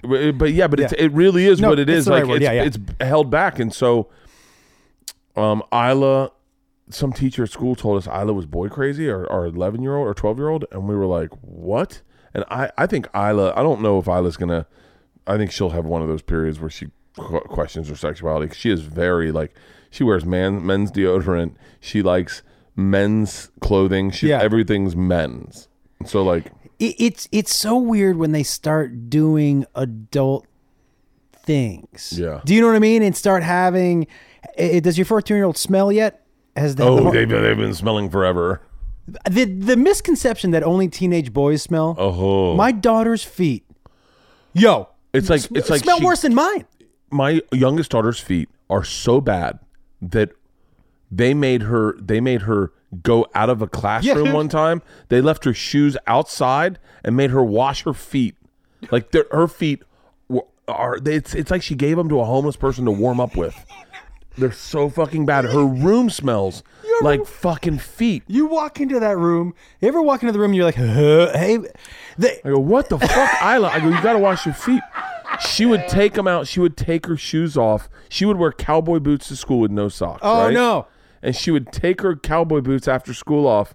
And here's what's brilliant about my wife. And I always say, like, I was just saying this to someone the other day. Where was I saying this about when you look for a partner, make sure you find someone who doesn't mind getting a table when it's a packed restaurant. Yeah. Make sure you don't mind. There's other things in a partner you need other than tits and ass. Mm-hmm. One of the things my wife is so good at is my daughter's shortcomings or eccentricities are the things that theoretically they could be very self-conscious at. My wife celebrates it. So like when Isla's feet started smelling, I was like, they're fucking disgusting. And then Leanne, noticing that I was mocking my child and she could get insecure about this, she claims them and goes, no, that's my favorite part about Isla. I love those swampers. That's a great trait for her to have. Oh, she does it with Georgia. Georgia has this like a mole, not a mole, but like a freckle on the center of her chest. And I think Georgia was self-conscious of it at a certain age. Georgia went, Mom, what is this? And Leanne's like, that's my favorite part of you. That's Percival. And Georgia's like, what? She's like, that's Percival. I've named that since you were a baby. And now Georgia. That's amazing, dude. It really is an amazing quality Leanne has, that she finds the thing that you would be self-conscious of, and then she finds that to love more in you. You know what I was when I was growing up, when I was most self-conscious of? Did you have brothers and sisters? 2 sisters. So I had 3 older brothers. So they were sure to point out any little thing that was wrong with you. Yeah. So I wore a T-shirt at the pool in the summers because my brothers used to always tell me that I had meaty nipples. And they were yeah, I remember I was in the backyard once and my brother was like, man, you got meaty nipples. And I was like, what? And he was like, yeah, I've never seen anything like that before. They're real like fleshy. I wore a shirt. Now, if they had celebrated it and be like, yeah, I love those big ass, thick ass nipples, I'd be like, yeah. But my brothers love my nipples. Yeah.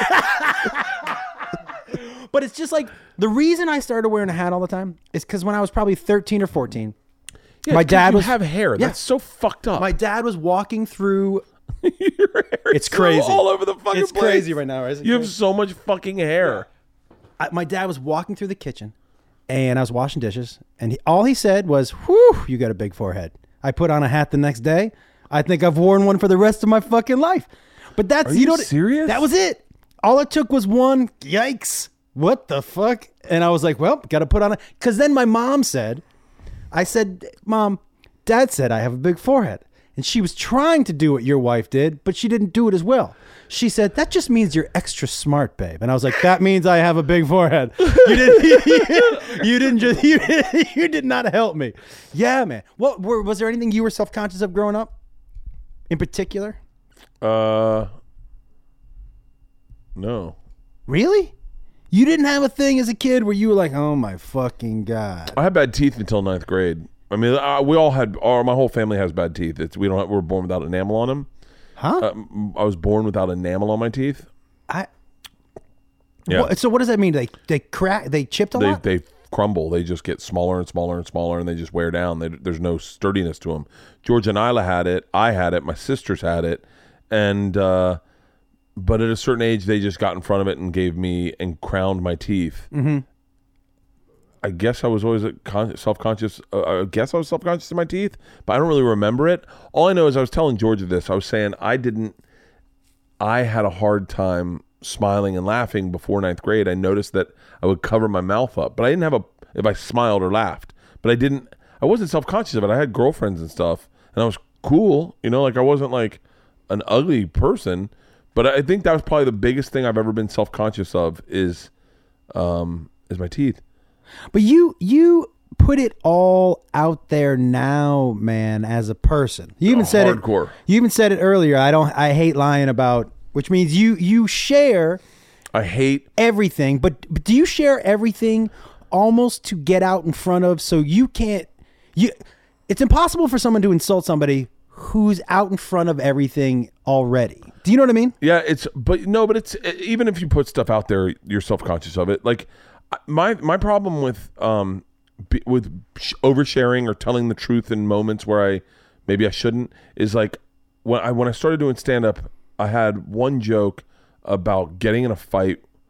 It was two stories mixed up. It was about a fight I'd seen with this one kid who wasn't supposed to win the fight. He was like the nerd or the kid they were making fun of. He beat the living fuck out of that kid. And then another story about me getting in a fight with this black guy, and I mashed him up.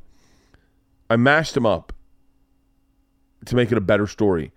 And I remember getting confused on which one was which at times, and I was like, okay, I'm going to stop doing that. So I started just going like, and Andy, this is going to sound silly, but I remember hearing Andy Dick on Stern, and Andy Dick was just so fucking honest. It was compelling to me. Yes. And I was like, I was drawn into it. Like, this guy doesn't have a secret. I remember being so fascinated by that form of entertainment that I think I leaned into it with stand-up, and I was like, here we go. If I do stand-up, I share everything 100%. And I remember like... How long ago was this? This was a very long time. This was very early in my career. But I remember I'd say stuff that I didn't know was funny. I remember telling Jay Moore that I spit on the toilet paper when I wiped my ass. And he was like, I'm sorry, what did you just say? Yeah. And he couldn't stop laughing. And I went, it's not funny to me. It's just what I do. Yeah. And then I was like, okay, that goes in the act. Anything that seemed revealing, like Leanne farting during oral sex, if it seemed like something that How does your family handle that? Your kids too? Not well. I mean, who's worse about it, the kids or Leanne? I don't know. It's my daughter. Let's ask her. Hey, what's up, baby? I'm doing a podcast. What do you need? I was just going to ask you how last night went. Oh, it went good. I'll tell you what, why don't I call you when I get done? Do you have softball today? Yeah. It's raining. What are you going to do? We're in the gym. Okay. All right. What, do you need to be picked up from school? Right now? No, after softball? Oh, yeah. Okay, I'll come get you. Okay. All right, I love you. It ends at 5. Okay, I'll see you then. All right. Can you edit out my daughter's school? All right, I love you. Love you. Bye. The kids don't like the jokes about them? They don't mind. Like, so I talked about George and Anna getting their period on Conan, and at first they were like, ugh. And then Isla started getting a bunch of emails from little girls that got their period and decided to throw themselves a period party because they had heard me talk about it on Conan. Awesome. And then they were like, oh, that's cool. And now they're a little bit more open to share. Like, they're cool with me sharing stuff. But the problem is I shit on them a little bit, but they get it. They get that I love them, and they get that, like, it's a joke, and I'm showing parts of them where they were being stupid. I'm not sure. That's the other thing. They were like, so wait, do you only show the parts where we're idiots? And I was like, yeah, that's the funny fun part, of it. yeah. I'm not going to, I don't like comics who like, my kids are fucking awesome. They're badasses. I'm like, some of us don't have that. Yeah. So. Yeah, Yeah. That's not our experience raising kids. That's Yeah. not, yeah. And so I'm like, and so they're cool with it. Like Georgia, there was like when we were driving and I was talking about bits I could do, Georgia was like, oh, why don't you talk about the categories? And I was like, Georgia was just an idiot when we were playing categories and she misunderstood the question. And I thought, okay, so they're cool with it. They're cool with it now. They're cool with it right now. I don't know. The material I'm working on now too is not super revealing. It's just like, it's showing that they're fucking weird. Yeah. But I never ran it by them. I never run it by them. You know, the way I did it with my kids, two things. One, so I never say a story happened when he was 14. Yeah. Jacob. I would wait 2 or 3 years because I always felt like, and he did too, if I told it when it happened, it felt like I was making fun of him. Yeah. If I waited a couple years, it felt like we could look back and laugh together because he felt like he was older and not that. But the other thing that I do, which I think is a little different than you, so I take, it's interesting, man, that we have similar styles in approaching. Yeah. So, but I'll take a story and I'll tell it exactly how it happened the first 5 to 10 times I'm on stage with it, right? Because I want to know what part of the actual story and the truth work the best. Yeah. I pull all of that. What helps my son is to either add a little bit of my older son into the story or just spruce it up here or there, because then he can look at it and be like, well, that's not 100% true. And that's easier for him. Yeah. That makes it, you know what I mean? I told a story one time. I was working on a story on stage, and we were telling it. We were in London, and I was doing a show in London, and my family was over there with our friends, and our friends had come see me perform, and then we came home. We were all having breakfast out in wherever Shakespeare grew up in Essex or whatever. We're having breakfast out in Essex. I think that's where it was. It was wherever Shakespeare fucking lived. Yeah. And do I look like a dude who knows where Shakespeare lived? no, that's all I remember about that town is it's where Shakespeare grew Yeah. up. And so we're having breakfast out there, and they're talking about this bit, and I had switched Georgia to Isla. So I gave Georgia, I had switched the two of them for whatever reason. I wish I could remember the bit. I don't think it was a bit that ever made it in a special. And they were laughing about it, and Georgia goes, but that's not what happened. I go, I know, but it was easier just to give Isla have Isla do it. She goes, yeah, but that's a lie. And I go, it's not a lie, baby. It's comedy.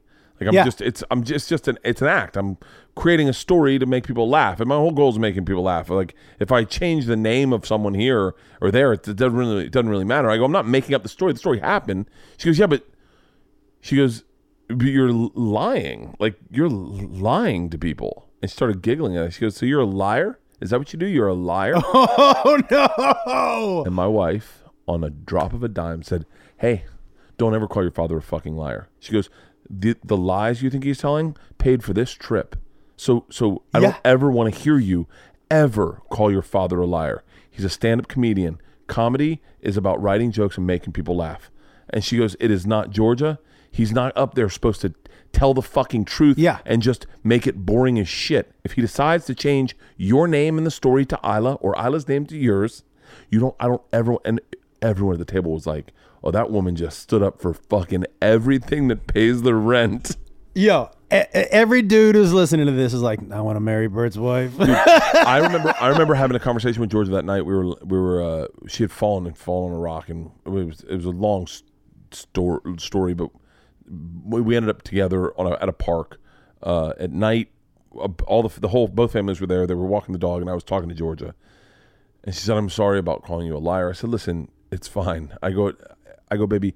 What I do is a lot of times you'll take what is the truth and hide part of the truth to accentuate the tension. Yeah. Or you'll overemphasize a small truth and make it a bigger truth so that it heightens the moment. Or you can rearrange. You helped me with a story once, man. I remember this story. That was a great story. But just moving something to the end of that happened. Yeah. But moving it to the end of the story changed the entire story. Yeah. For the better. For the better. So it's not exactly how it happened, but it's how it happened. Do you know what I mean? But our job isn't to go up and put our hand on a Bible and swear. Our job is to entertain the people who are sitting in front of us. It gets tricky because people have bought into being a fan of mine mostly based on the fact that they know the machine story is true. Right. And so like and that I actually did fight a bear, and I actually did jump out of a plane with Rachel Ray, and I actually did do flying dildos, and like all that because they're true, I think people think it's easier to get into being a fan of mine where they go, God damn it, who the fuck is this guy? Right. But that's not to say that I'm trying to think of a perfect example. The story of me fighting a bear. I have the video of that. I found the video of me fighting the bear. Mm-hmm. it's not as good as me telling the story. No. Like, it's like when I watched it, I went, okay. I mean, I remember being there and it being bigger in my mind. Yeah. But I watched it and I was like, that's definitely not as scary as I'm saying it. And I was like, okay, I'm never going to post this. No, I'm never posting this. But my job is not to like talk about bear safety. It's to tell you about the one time I fought a fucking bear. Well, you know, it's funny when you tell stories. Yeah. And so people, I have that story about that's out right now about a bachelor party that I threw for my buddy, right? And people's first question is it real? Now, it is real, but my question to them is always, does it matter? Does it matter to you if it's real? So that story I told you about the 2 fights where I mashed it up. I know it's not Gary Mann. In my recollection, it was Gary Mann that came up to me, but it's not. It's not. But a guy came up to me who worked for Aspen at the time. Mm-hmm. This was 1997, 98, 99, maybe 98. By the way, Gary Mann, if you worked at Aspen for then, it was you. Gave me his card, and he goes, dude, that was fucking amazing. I was like, oh, thanks. He goes, is that true? And I was so excited in the industry to talk to someone and say that it wasn't true, that I was like, no, I actually made some of it up. And the look in his face was like, huh? And I was like, well, yeah, it's a couple different stories. And the part that the ending, I just made that up. And I was like, I thought he'd be excited that I was a brilliant writer. And he was like, oh. And he kind of just walked away and didn't say anything. It's so crazy. And I was like, okay.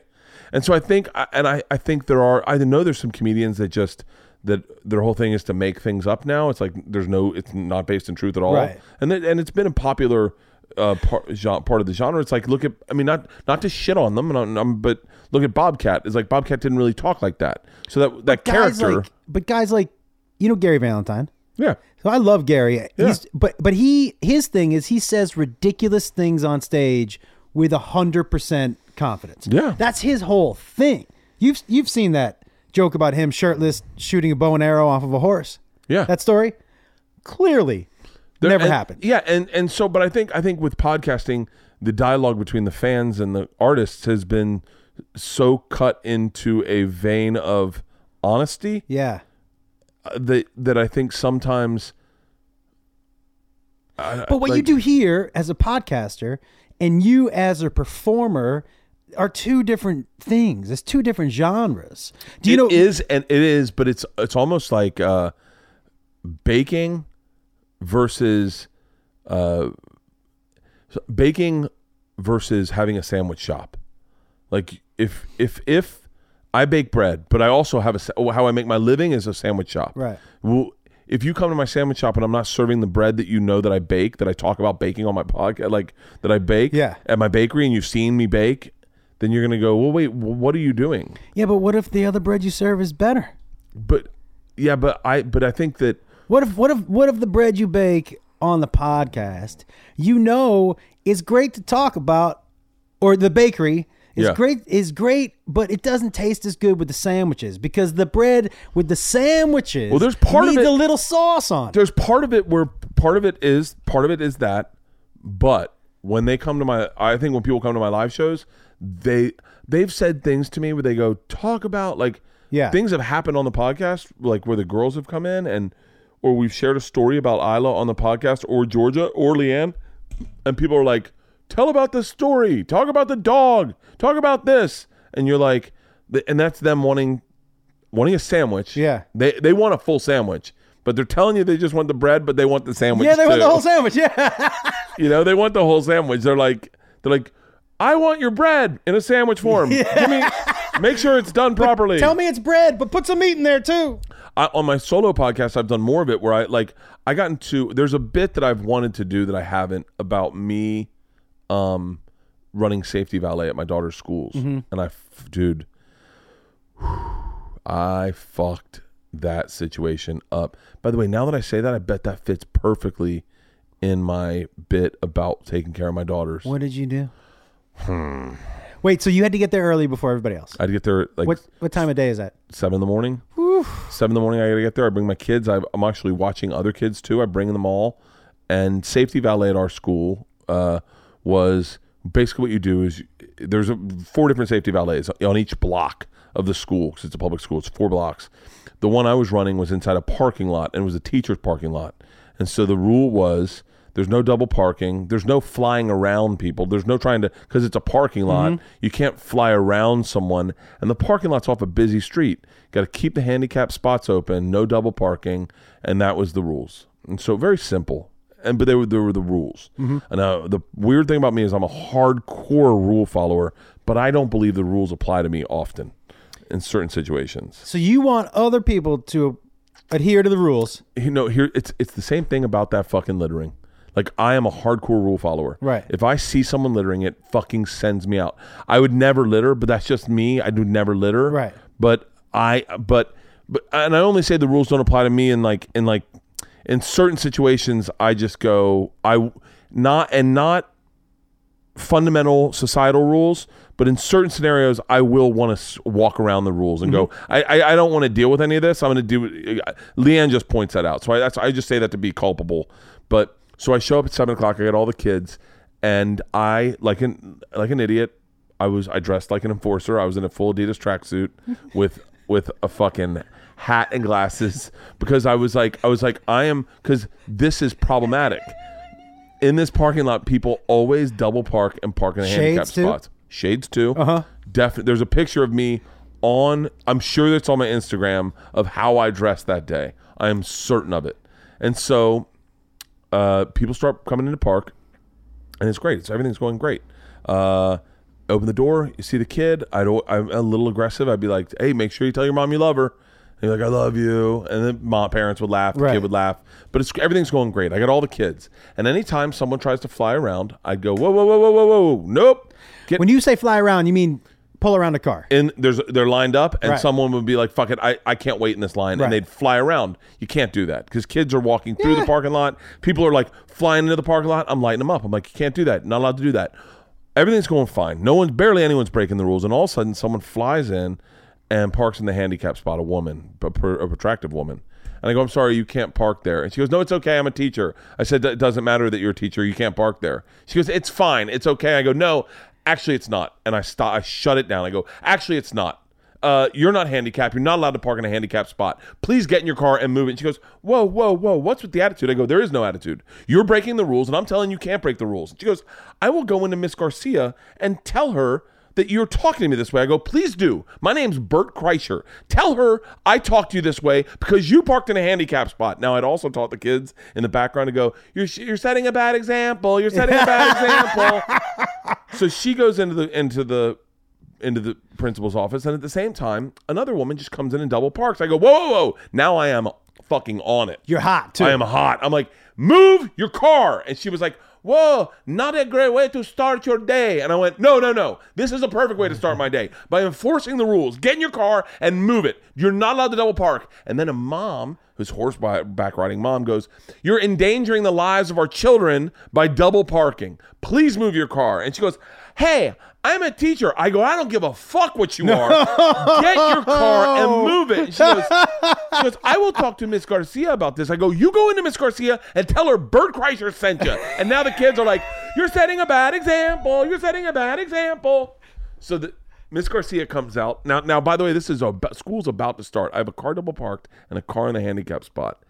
Miss Garcia comes out. I think that was her name. And Miss Sanchez, maybe. And so she comes out, and she is like shell-shocked. And she's like, okay, I have 2 teachers crying in my office Were they right crying? now. And I go, yeah. I go, well, is it the people who parked right there and right there? She goes, yeah. Listen, we've got to find a middle ground. Now the teachers are coming up. They're still crying. Yeah. And I go, they're crying because they're wrong. They're crying because they're wrong, and their words aren't working because they know they've broken the rules. And they come up and they're like, you can't talk to us like that. I go, I actually can. I go, this is my job. And I look at Miss Garcia. I go, you tell me what the rules were. If the rules are not that, then I messed up. Right. But you told me no one parks in handicap spots and no one parks double parks.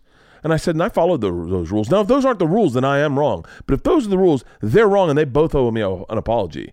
And she was like, and the one goes like, I'm not apologizing to you. And I go, okay, how about this? Get in your car and move it. And I said, listen, ladies, I cannot care a lot quicker than I can make you care. So if you want, I'll never help this school again. And I'll come up at the PACE conference and I'll tell all the parents they shouldn't help because there's no leadership and there's no rules. Oh, shit. The fucking shit is falling apart. Now they're both like looking at Miss Garcia to be who's like, in the parking lot at this point in time? It's just 3 of us. It's 4 of us. Kids are already in school? Okay, everyone's in school. Bells rang. By the way, these 2 teachers aren't even in their class yet, right? Shit's fucking falling apart. So I say to them, I said, I've been at this school for 4 years. There's a handicapped father. I watched him walk from down the block on his crutches because you were parked in a handicapped spot. Is that true? Or not? It's 100% true. He did walk from down around the corner, but I don't know. He didn't pull in. Yeah. He didn't look for it. He didn't try, but He didn't try. And I said, we have a handicapped parent who may need that spot. And you park there. I've never once thought I'm better than a handicapped person, that they should park around the block. And I said, you know what? I'll tell you what. Congratulations. I will make sure that every parent knows not to help because there's no leadership at the school.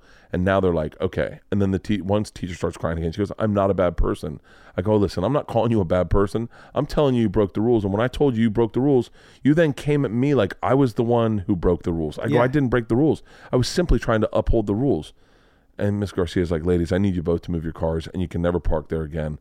And they both get in their cars. They go find spots on the street. They're late as shit.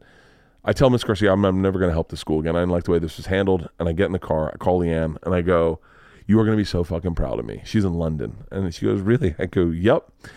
Did safety valet today. And she goes, really? I said, I made 2 teachers cry. And she went, Bert. And I go, oh, fuck them. She goes, who were they? I go, I don't know. This one lady with straight black hair, kind of really pretty. And she goes, oh my God, that's George's teacher. Oh no. And I go, are you serious? And she goes, yeah. And I said, and there's a Russian lady. And she goes, oh my God, that's Isla's aide. I go, are you fucking kidding me? She was like, you made Isla's aide cry and you made George's teacher cry. And I was like, oh, fuck. I fucked up so bad. So bad. It was, I mean. I had to go in. Have you been into parent-teacher conference? I went into this woman. Actually, the woman. Oh, dude. Well, wait. So when you went in, because you had to go in a little bit hat in hand, right? Just kind of like. First of all, I would pick up Georgia from class. And I knew the teacher. She apologized. They both apologized to me. And so I just kept it. I didn't realize it was Georgia's teacher. And so the first day I had to go pick up Georgia up at class. And I was sitting there and she came out and she goes, I'm sorry about the way I'm really bothered that you think I'm a bad person. And at that point I was like, listen, you're not a bad person. I might have taken it a little too far. I was hopped up on coffee. It's 7 a.m. I go, those parking lots, everyone's breaking the rules, and I might have just dumped it all on you. I didn't apologize to Isla's aide at all. What happened is Isla came to school with a machine shirt on, and Isla's aide was Russian. And she said to Isla, what's the machine? Who's the machine? And Isla goes, oh, my dad's the machine. She goes, what? She goes, that's a picture of my dad. And the lady was like, huh? And she's like, he robbed a train with Hitler. I don't know what she told her. I don't know what she told her, but she told her it's a video that he's famous for. You should watch it. So the woman watched the video of the machine, and like 2 weeks later, she came up to me, and she was like, said something in Russian to me, and I went, yeah. I replied to her in Russian, and she said, wait, you really speak Russian? And I was like, a little bit. I don't, And she was like, I'm sorry about the double parking thing, but. So she goes, you really robbed a train, didn't you? And I said, yeah. She goes, I watched that story. It's real. I said, yeah. And she was like, I lived in Russia. I go, yeah, I know. I clearly. Yeah. She was like, oh my God, that's an amazing story. I showed it to all my friends. And I was like, oh, thanks. I texted you after my story started to go. Yeah. I haven't asked you, like, when the machine really hit, did that change the trajectory for everything for you? Oh, 100%.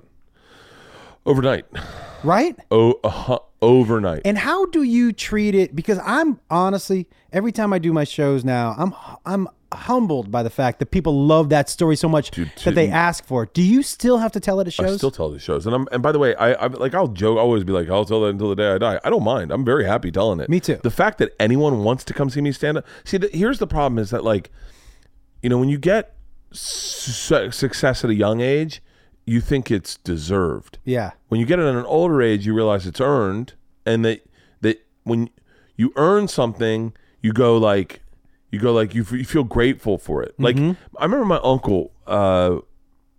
My uncle's a very wealthy man, and when I graduated college, I wanted him to just give me a job, and he said, "No, you need to be doing stand up." And he said, "You said that's your dream. Follow your dream. Trust me. If you give up on your dream, you'll always regret it."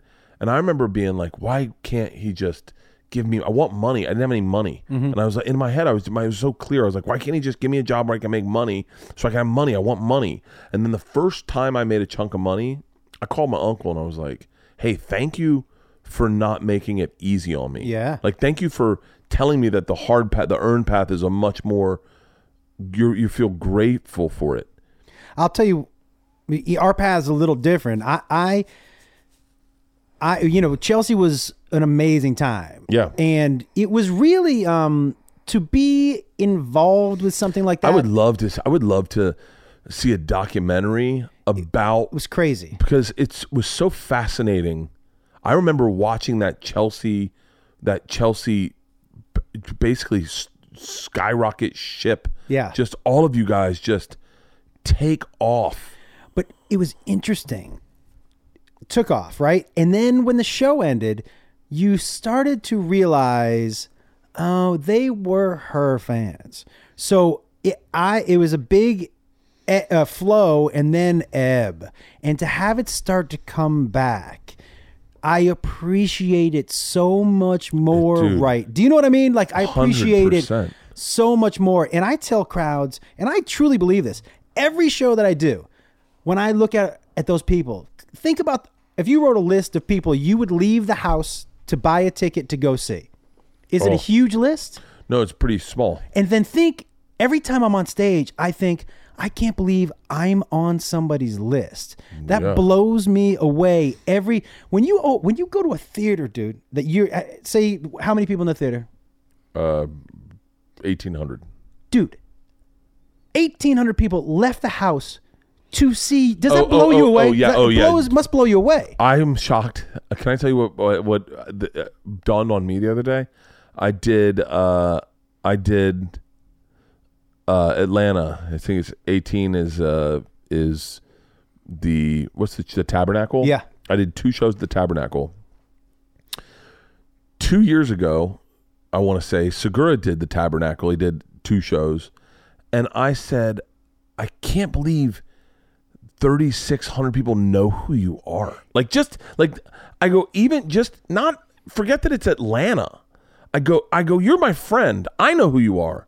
But I can't believe that 100 people in Atlanta, a place where like all my friends from college live in Atlanta. Yeah. That I can't believe my friends know who you are. So I did the Tabernacle and I had some college friends there, some guys that were in my fraternity, and they were like, "Dude, you know how fucking weird that is?" They go, "I can't believe that 3,600 people know who you are." They're like, "We're in line and there's people who know you, but they didn't grow up with you. That's fucking insane." It blows my mind. And I think when you're our age and success starts, you see success happening in whatever small amounts that we have. And just to be fair, I think both of us are well aware we're not David Spade or Adam Sandler or Rogan or any of these big fucking huge acts. Ray Romano, Jerry Seinfeld, Chris Rock. Yeah. We're not Dave Chappelle. We're just guys making a legit living. Like making a living, being able to take care of our family, buy a house, have cars, and relax and go, all right, we're not broke. But not in a point where like we're going to take 5 years off. No. I'll be working every single day for the rest of my life. Me too. 100%. Yeah. But I think that what happens to us is we're like, oh, this is what we've always wanted. Yeah. And by the way, like I don't look at it as work, so like I definitely don't have a problem doing it every night. Yeah. I will do it. I will go out and tour the hardest you've ever seen a comic tour, only because I absolutely fucking love it. Yeah. And I'm fucking so grateful. I remember, I think I without saying names, it makes it hard, but there's like comics that like I think they take it for granted.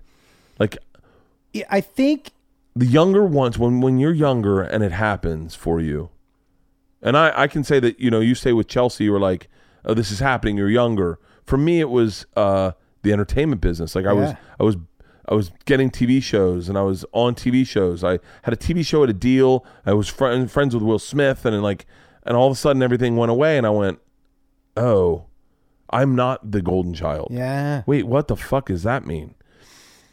I think when you see people that when that dip happened, it's happened a lot of times. Yeah, in our by the way, in our business, if you don't have ebb and flow, you're lucky as shit. Dude. How many times have you thought, well, this is it. That's it. I can't tell you. I can't fucking tell you. So many. And by the way, times. it'll happen again, and I'll feel like it again, and I'll go, this will never go fucking rebound. Yeah. Yeah, man. I remember being in a park in Pan Pacific Park, no work coming in, running out of money, calling my manager, and going, hey man, I need to get some work. I need to get some work on the road. And he goes, hey man, I didn't get into this to book the Chuckle Hut. And he was like, I'm if you want to be an actor, then we work together. But if we're not going to be an actor, then if you want to be a stand-up, he goes, there's no future in stand-up. And I was like, in my head, I was like, I didn't get into this being an actor. I have no interest in being an actor. Yeah. I still to this day don't have an interest in being an actor. I don't have an interest in doing fucking voiceovers. Like, who the fuck wants to do voice? Like, I never understood that in my brain. I'm like, it's a great gig. Yeah, no, it's a not great for me gig, either. but I don't like it. Yeah. I don't like reading the same fucking line 9 different ways. And so I like coming up with a joke and then figuring it out and bringing it on stage. Yep. That's my whole thing. I remember being so lost in that part, going, literally thinking, okay, I had a good run. I was on a TV show for about a year as a host. I had 2 development deals. I shot a pilot. A bunch of shows. I posted a lot of shows. I shot a pilot, and then I literally thought, that'll be a good enough story to tell people to get a job at a car, like to move back to Florida and sell boats. And then they'll be like, Bert was on TV. I was like, yeah. And I could spin that into being a little extra of a salesman. I remember thinking that and then I was like, hold on. Because I really didn't, I mean, in all honesty, I didn't have any talent. Like, I wasn't, like, talented. I just was lucky. I'm not to discount people that you see blow up and they're very young. But, like, I didn't have any, I was an okay comic, but I wasn't, like, a talented host, and I wasn't a talented actor. I was just a guy who got 2 or 3 opportunities, and then those went away, and then no one wanted to give me any more opportunities, and I realized, oh, that might be it for me. Dude, not too long ago, right before that story hit, I was telling my wife, and this is a year and a half ago, dude, 2 years. Yeah. I said to my wife, I'm like, I think I'm going to have to stop touring. And she said, why? And I said, just the tickets haven't come back after Chelsea. And one of the reasons, by the way, they didn't come back, and I didn't know this when I was in it, there was a huge section of the population that did not respect or consider the people who were on that show to be comics. Well, I think in all fairness, there was a group of comics on that show that were really fucking good. Yourself, Joe Coy, John Caparulo. I've never seen John Caparulo do stand-up, and no one's ever shit on his stand-up. Dude, his stand-up is top-notch. Yeah, I mean, I've never seen him live do stand-up. I've seen bits and pieces online. Across the board, everyone, as all they've ever said is that guy's an amazingly talented stand-up. I love Kirkman's stand-up. Yeah. I do love. Oh, yeah, Jen Kirkman. Yeah. But I think what was happening was, like, the Rosses. There was that guy who was in Ross? Yeah, not a stand-up. Not a stand-up, and I think people confuse the idea that guy, well, he was so good on the show. Yeah. And I think they just thought across the board, well, there's not, and there would be people that weren't stand-ups on the show, so it wasn't like a full stand-up panel. Yep. And I think that is where it got twisted. Dude, it's the same thing happened for me for Travel Channel. I really think there were a lot of people that heard me on Rogan knowing I was on Travel Channel and just thought I was a friend of him through Travel Channel or something. Because he'd have Les Stroud on. Yeah. And I think when they saw me do stand-up, they're like, I didn't know you did stand-up. I think a lot of them didn't know that I did stand-up. It's crazy, right? Yeah. Yeah, I guess I think I heard Rogan talking about that. I talked to him because he said something about people would call him the Fear Factor guy, and not know that he did stand-up. Dude, that happened for him. I mean, I never like putting words in Rogan's mouth or speaking for him. Yeah. But I do know. I thought I heard him say something about that one time. I was taught there was a period of time, and I've heard him talk about this, where he would go out and people thought he was the Fear Factor guy. Yes, yeah. And it's a weird branding. It's the same thing we go with Brody about changing his name. But like, there's a weird branding where people go, oh, I recognize you from the roller coasters. They'd come to my stand-up shows and they go, talk about Top Thrill Dragster. And I go, oh, I don't really talk about roller coasters on stage. And then they'd just be like, then what do you talk about? Yeah. Well, I hosted a shark show. Yeah. And after one of my stand-up shows in Orlando, some guy was like, you didn't mention sharks. I'm like, what? He was like, no, you did like an hour, but no shark talk. I'm like, yeah, it's not. I mean, there's not a lot. I don't have a lot of shark jokes. That dude. Chelsea, what was that? What was that like? Because you were friends with Chelsea. Yeah. I'm bummed that she doesn't do stand up anymore. Yes. She made me laugh. Yes. So fucking hard. I would agree with that. When she was doing stand up, she was also so far ahead of her time. I remember we were at the Improv once and she got off stage after a good set. And this was years ago before the show. This was before anyone knew who she was. And she just said, she was so self-aware. She said, these tits are going to be a problem. I said, what do you mean? She goes, I can see people in the audience. If you're a woman sitting next to a man who's looking at my tits, now neither one of you are paying attention to my comedy. Yep. Do you know what I mean? I told a girl the other day on Kill Tony, I was like, why don't you start with the fact that you're not wearing a bra? Like, tell everyone, hey, I'm not wearing a bra. Cause you just got to mention it. That's you have to mention that's it. all I fucking looked at. And by the way, her back was to me, but that's all I fucking looked at. You know what she said? It's so hard being a fucking female. Yeah. And doing stand-up, especially if you're, I mean, and I don't want to speak for women, and I apologize if you're a woman and you're like, we don't even know, Bert. Things are so complicated these days, especially with women in comedy. It's gotten so fucking, especially in the New York scene, but not so much here, but like, when you're a hot woman, that's a little bit of an uphill battle. I would say it's easier to be an ugly woman and do stand-up. Without a doubt. You know what she did? She just got out. You know what she did before almost anyone else? She got out in front of it. So it's exactly what you said. Mention it before they can start thinking about it. Yeah. And she would just get out in front of you. So you couldn't go down that path. She already did it for you. Yeah. And she would take the worry out of it. She would make herself less threatening. Because when you're good looking with nice, I think she is so sexy. And the problem with me following her on Instagram is her dog's name's Bert. You know, we were on vacation once. This is one of the reasons why I really do. Look, you know, people have their own personal opinions. I love her because she's an all-in person. Yeah. And I like that kind of person. Yeah. And I also like 100% honesty. Yeah. One of the reasons I got up, I'm probably 168 pounds now. I got up to 195. The reason I dropped weight is I was walking upstairs once at work, and just from behind me, all I heard was, oh, your ass is so fucking gross. And I turned around and it was her. She goes, you look fucking terrible. What's going on with you? Get your shit together. And Really? I was like, you know what? You're right. I should probably get my shit She's together. a brutal motherfucker. She doesn't throw jabs. Yeah. She throws punches. I'm very cool with never meeting her. I'm very cool with never interacting with her. We were on vacation once. And she came out of the room. We were on a boat. She had very generous, so she had rented for all of us. And she said to the person who she was staying in the room with, hey, I took that pill you left on the table for me. And the woman's name was Sue. Sue was like, I didn't leave a pill out. She goes, what do you mean? She goes, who put that pill on the bedside table? The maid had just found a pill under the bed. And she just put it on the table. And Chelsea, when she saw a pill, just put it in her fucking mouth. Oh. So we just watched her like a science experiment for like an hour. I'm like, what are you feeling like? Any tingling or numbing or anything like that? She was like, I'm just going to take some ecstasy so I can just, that'll override whatever the fuck's going on. But that was her mentality, just all in on everything. And for some people, it was too much, man. For some people, and I'm not friends with her now. You grow apart. Yeah. Someone asked me if I was friends with Lana, and I was like, Lana Turner? Yeah, and I was like, no. I was like, yeah, I haven't talked to her, and they're like, you haven't talked to her since Ralphie's death, and I was like, it was Drew. I was doing Drew's podcast. I actually feel bad that I answered it this way. I was like, he's like, have you talked to Lana? I was like, no. He's like, why not? And I was like, I don't know.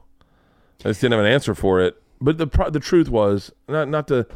And by the way, I hate that I'm doing it again, but like I just haven't talked to her. Mm-hmm. I just haven't reached out, and then I feel like a shitty person. And I know anyone that's listening is like, why haven't you reached out? I was like, well, it's not like Yeah, but not like I just talked to Ralphie. Like I just talked to Ralphie. Yes. Like that's all. Like Lana and Ralphie weren't exactly on great terms. towards the end, it was pretty bad. Brutal. It was pretty bad. Brutal. And I was listening to Ralphie a lot of what his feelings were, and I was feeling bad for him. I don't know. I don't want to fucking get into this again. But here's I felt bad, right? She called and she was like, "Will you be on my podcast?" And I told her, I go, "Lana, I just can't. It's not like things with the two of you are good, and I have to pick a side here.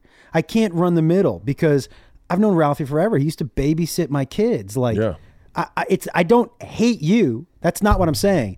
But I feel like I'm not being loyal to my friend who I know would not love it if I went on your podcast.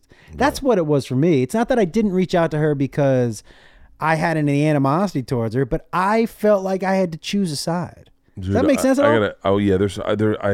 We should change the subject. There's something I want to talk to you about. Okay. But like, yeah, I don't know. I feel bad about that. I haven't stopped thinking about that. Like, but you can still reach out to it.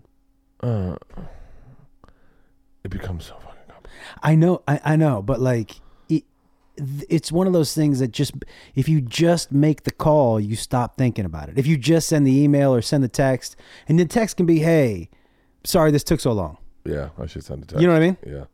Yeah. Yeah. I wonder. I kept thinking, like, what would happen to Leanne if I died? Like, I don't think she needs anyone. Like, I don't think she'd ever. I really don't think she'd expect Tom or like Segura to reach out. I think she'd expect Push to reach out. They're friends. Yeah. But I don't think she'd expect I Tom agree. to ever fucking call her. She's never. I mean, they've never talked on the phone. Yeah. Why would Tom? All of a sudden be like, Why do you have her number? yeah. Like, yeah. I think Joey would. I think Joey would stop by our course. house and just check in. Yep. But that's Joey. Like Ari would. I don't think Ari would ever speak to Leanne.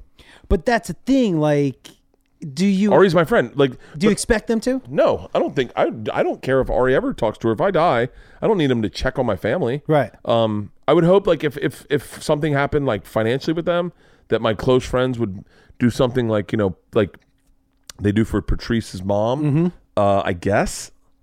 But I think they'd be fine. I think I'm not going to leave them in a spot. You know, God forbid something happened to me. I think I have covered life insurance, and they could figure they don't need that. I've set it up so that they don't need benefit done once a year for them. You know, Patrice just wasn't that guy. He didn't think of it that way. I don't know. You know, I've thought about that before. You know, I have 4 grandkids. Yeah. So I've thought about that before too. Like, what happens, and who would circle the wagons? And that's when you started talking about you have friends and you have friends. That's when you start to make that list. You realize, oh, these are when you make that list, that's when you realize, oh, these are the people. Do you know what I mean? It's funny too, because I was thinking about this last night. I was like, you know, if I died, I guess maybe the store would do something for me, but I don't. Not that many people would show up. Not as many as they show up for Brody. You know, but Brody was Brody's. different I mean, animal. it was Brody. That was his home for fucking Different animal. You know, every years. I would imagine. Maybe I just have like a regular funeral. I guess. Have you thought about your funeral at all? Yeah, a lot. What song are you coming into? Oh, Changes by Blind Melon. I would wager a guess that you're the only person that's playing Blind Melon at their funeral, except the band members of Blind Melon. Like, there is nobody else is like, roll that Blind Melon song. I don't. I've thought about who I want to speak at my funeral. Do you want it to be funny? No. You don't? No, because my kids are there. They're not going to fucking laugh.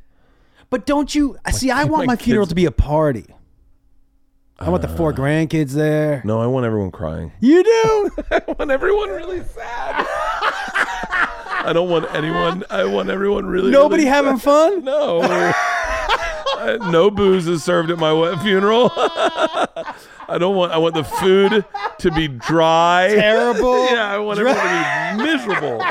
I would be happy if they would go in and have take everyone's suit in an inch so everyone's uncomfortable. Oh yeah, everyone's wearing things that are too I small. want the heat on. Hot in there. Oh, Yeah. Shoes are too small. I don't know. You know, it's so funny. I've always said if I die that no one should really mourn for me because I've had the greatest. I've had one of the greatest lives anyone could ever get. I have done things unimaginable by some people and unfathomable by others. Yeah. Like I've had a better career than I thought I'd ever have. I still think I have an opportunity to do bigger things in this business. But like if I just ended it right here, dude, I'm through the fucking roof with just my career. And then we talk about Travel Channel. For 8 years, I just did bucket list adventures. Yeah. There's nothing I haven't done fucking adventure-wise or seen. I've seen almost all parts of the globe. I've traveled the world 4 times over. It's amazing, man. And so like I a lot of times I go at my funeral, everyone should be like, fuck, man, that's one way to do it. Yeah. Like I've been luckier than any human being, I would argue, probably in the world. I think I'm the luckiest guy in the world. I would like my funeral to be on a beach. I want to be cremated. Ooh, I don't know about that. I want to be cremated. Yeah. I want people to smoke some weed and maybe sprinkle a little Josh Wolf in there. Ooh. See what happens, smoke it up. Yeah. And I just want it to be a party. I want my kids to celebrate the time. But that's like, you know what I mean? I think about that like with the Luke Perry stuff going on. Oh my God. His kids are still I know. pretty young. His kid went to school with my son. They live right down the street. Those kids live right down the street. So like because like Patrice's funeral was apparently fucking hilarious. Yeah. It was fucking everyone who's anyone in stand up was there, and they were just destroying on stage, at the church. Right. Do you want that? Like Yes.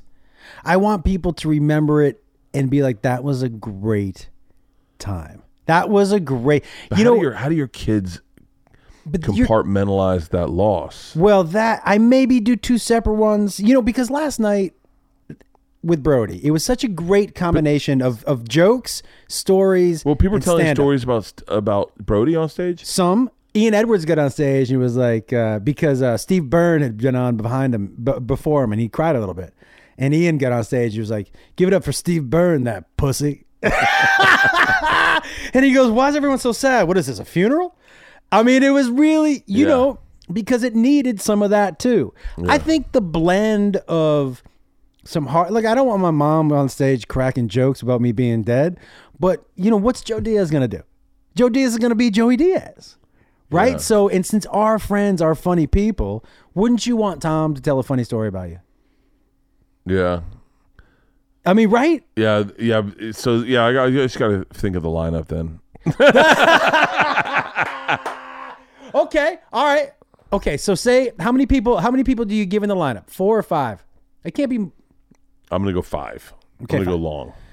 So I go for me, without a doubt, because started doing stand-up with him. It's got to be Joey. One. Now, are we just doing comics, or are we just saying, because are you throwing your sisters in there too? No, my sisters aren't going to speak. They don't get to speak? No, they won't. I just know them. They won't. Who in your family is going to speak? No one. My mom would. But it would be a bad idea. So who you? I go Joe Diaz. My brother Dan is really funny. If I'm picking one of my brothers and one of my cousins, I pick my cousin Scott, mostly because he's super cute and he was on TV and it'll give me a little cred. You know what I mean? Oh, that's right. I remember that. Yeah, that's a good call. That's a really good one, right? Yeah, a really good call. Let me think. What other stand-ups I put in there? I would maybe ask Chelsea. I've known, she's the last person I dated before I met my wife, so I've known her. Yeah, Chelsea would be a good fit. You got a bigger draw than I do. That I'm thinking. I don't think so. Of like friends, because you got Segura for sure. Yeah, but I don't know. Like, you're not gonna have Rogan do it. I don't know. I don't think this turns into like I don't want to be an imposition. Like I would definitely want Joe. If Joe wanted to, I would want him to say something. Right. My funeral. Okay, I wouldn't mind. my buddy Weicho, because he's not really good at public speaking. That's good. And so he'll cry, and that'll be a good one. Yeah. He'll open with him. Oh, you're opening with tears. I'm opening with tears. Okay. My buddy Weicho. What's it say his name again? Weicho. Weicho. My buddy Weicho would open it. Okay. Then I want Stanhope going up. Oh my God. Who's following Stanhope? Joey Diaz. Oh my God. Who's following those two? Tom and Ari are going up together. Oh, that's a good one. Right? That's a good one. And then I'd close with Joe. Wow. I'd close with Joe. That's that. So no family members. No, not at all. I'm Not going at with all. a couple family members because they know some of the best stories. All I want is entertaining. I just want people going up and crushing. Ooh, maybe get Bill Burr. Maybe get Bill Burr to That's talk a at my crazy funeral. lineup. That's like Tuesday night at the store. I mean, I'm gonna start hanging out with Jim Jeffries more, just so I can really have the best funeral. that's a good one. Yeah, nice little one. I mean, I like it. You're opening up with your friend who's not a great public speaker who's going to cry. Oh yeah, Weicho. I've seen him cry before. Yeah. and it's fucking Do you want to hear a great story of this guy? Yes.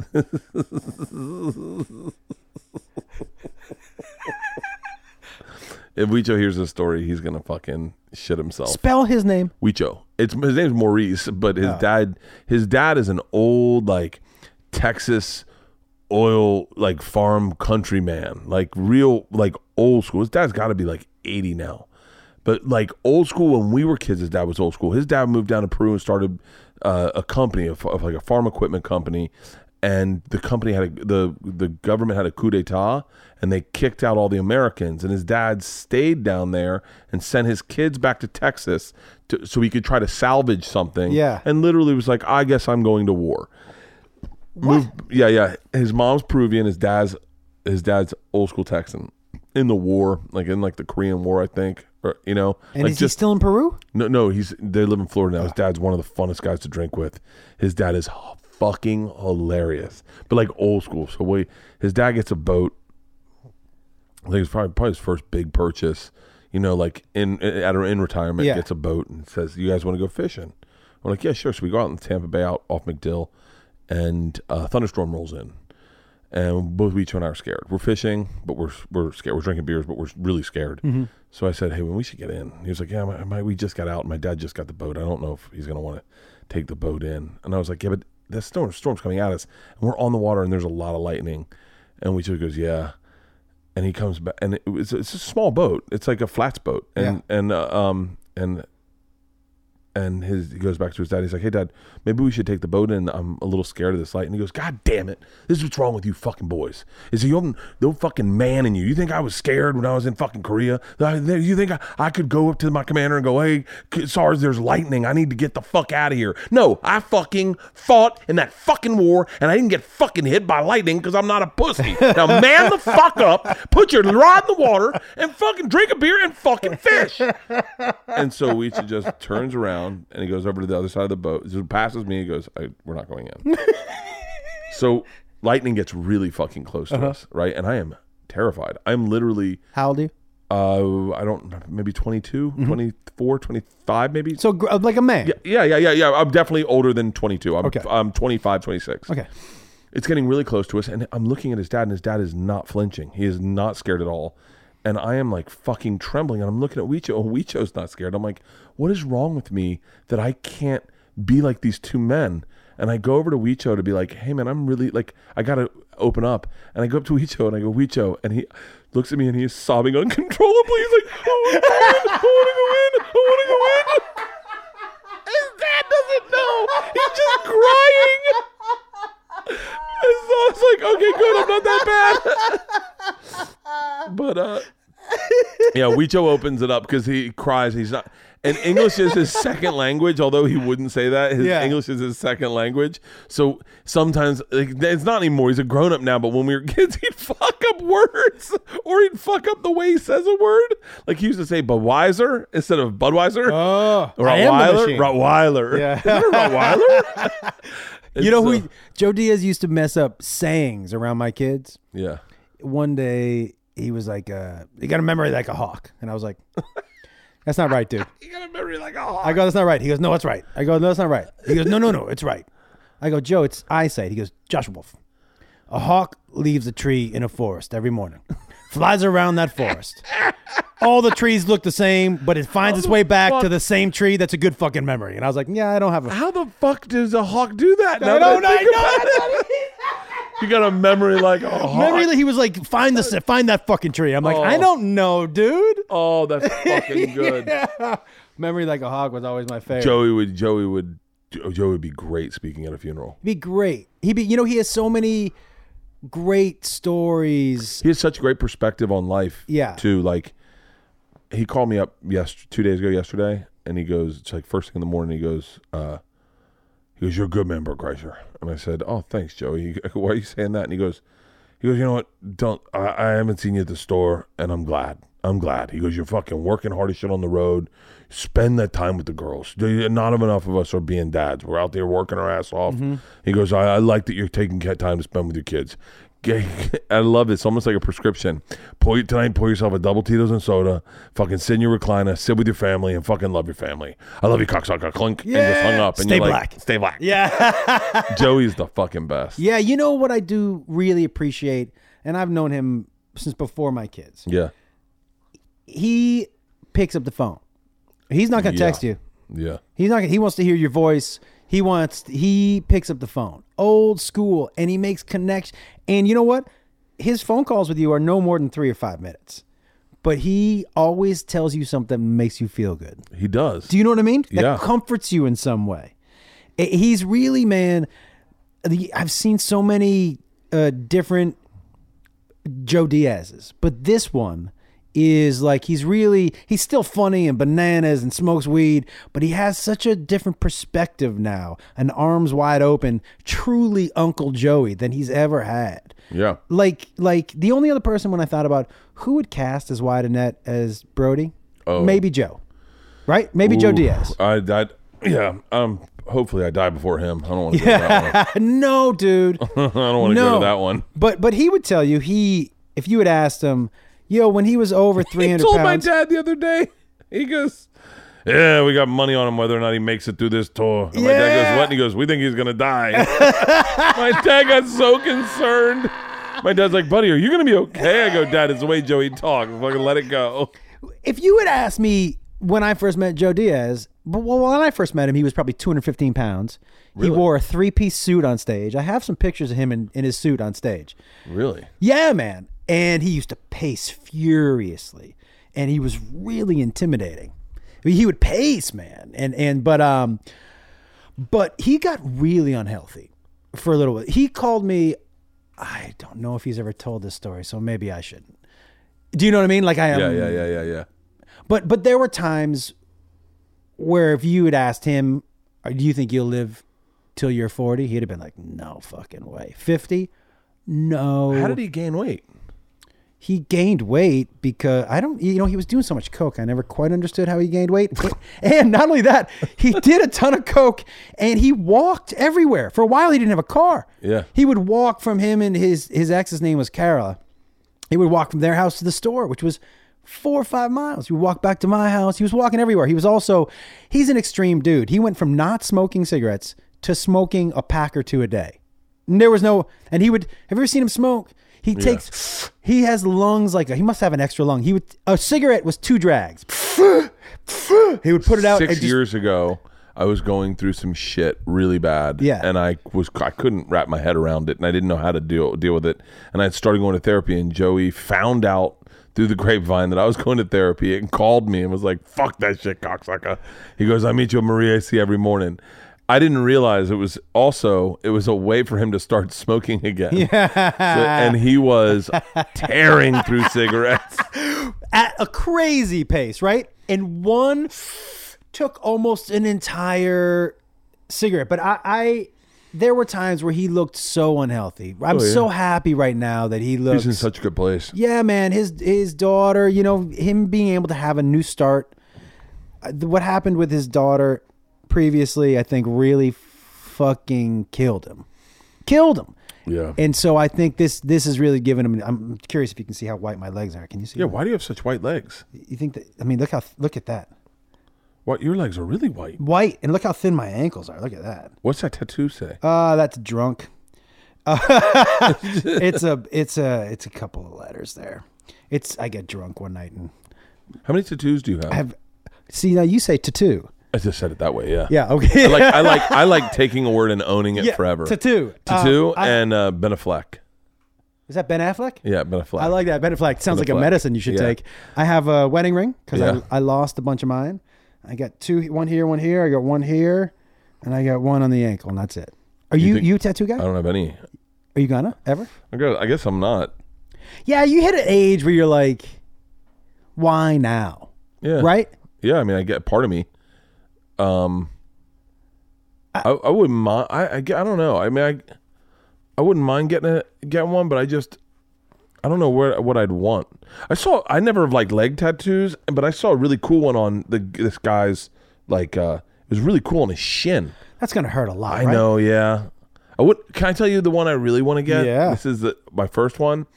I want to get a face one. Oh no. And have of the state of Florida right by my eye.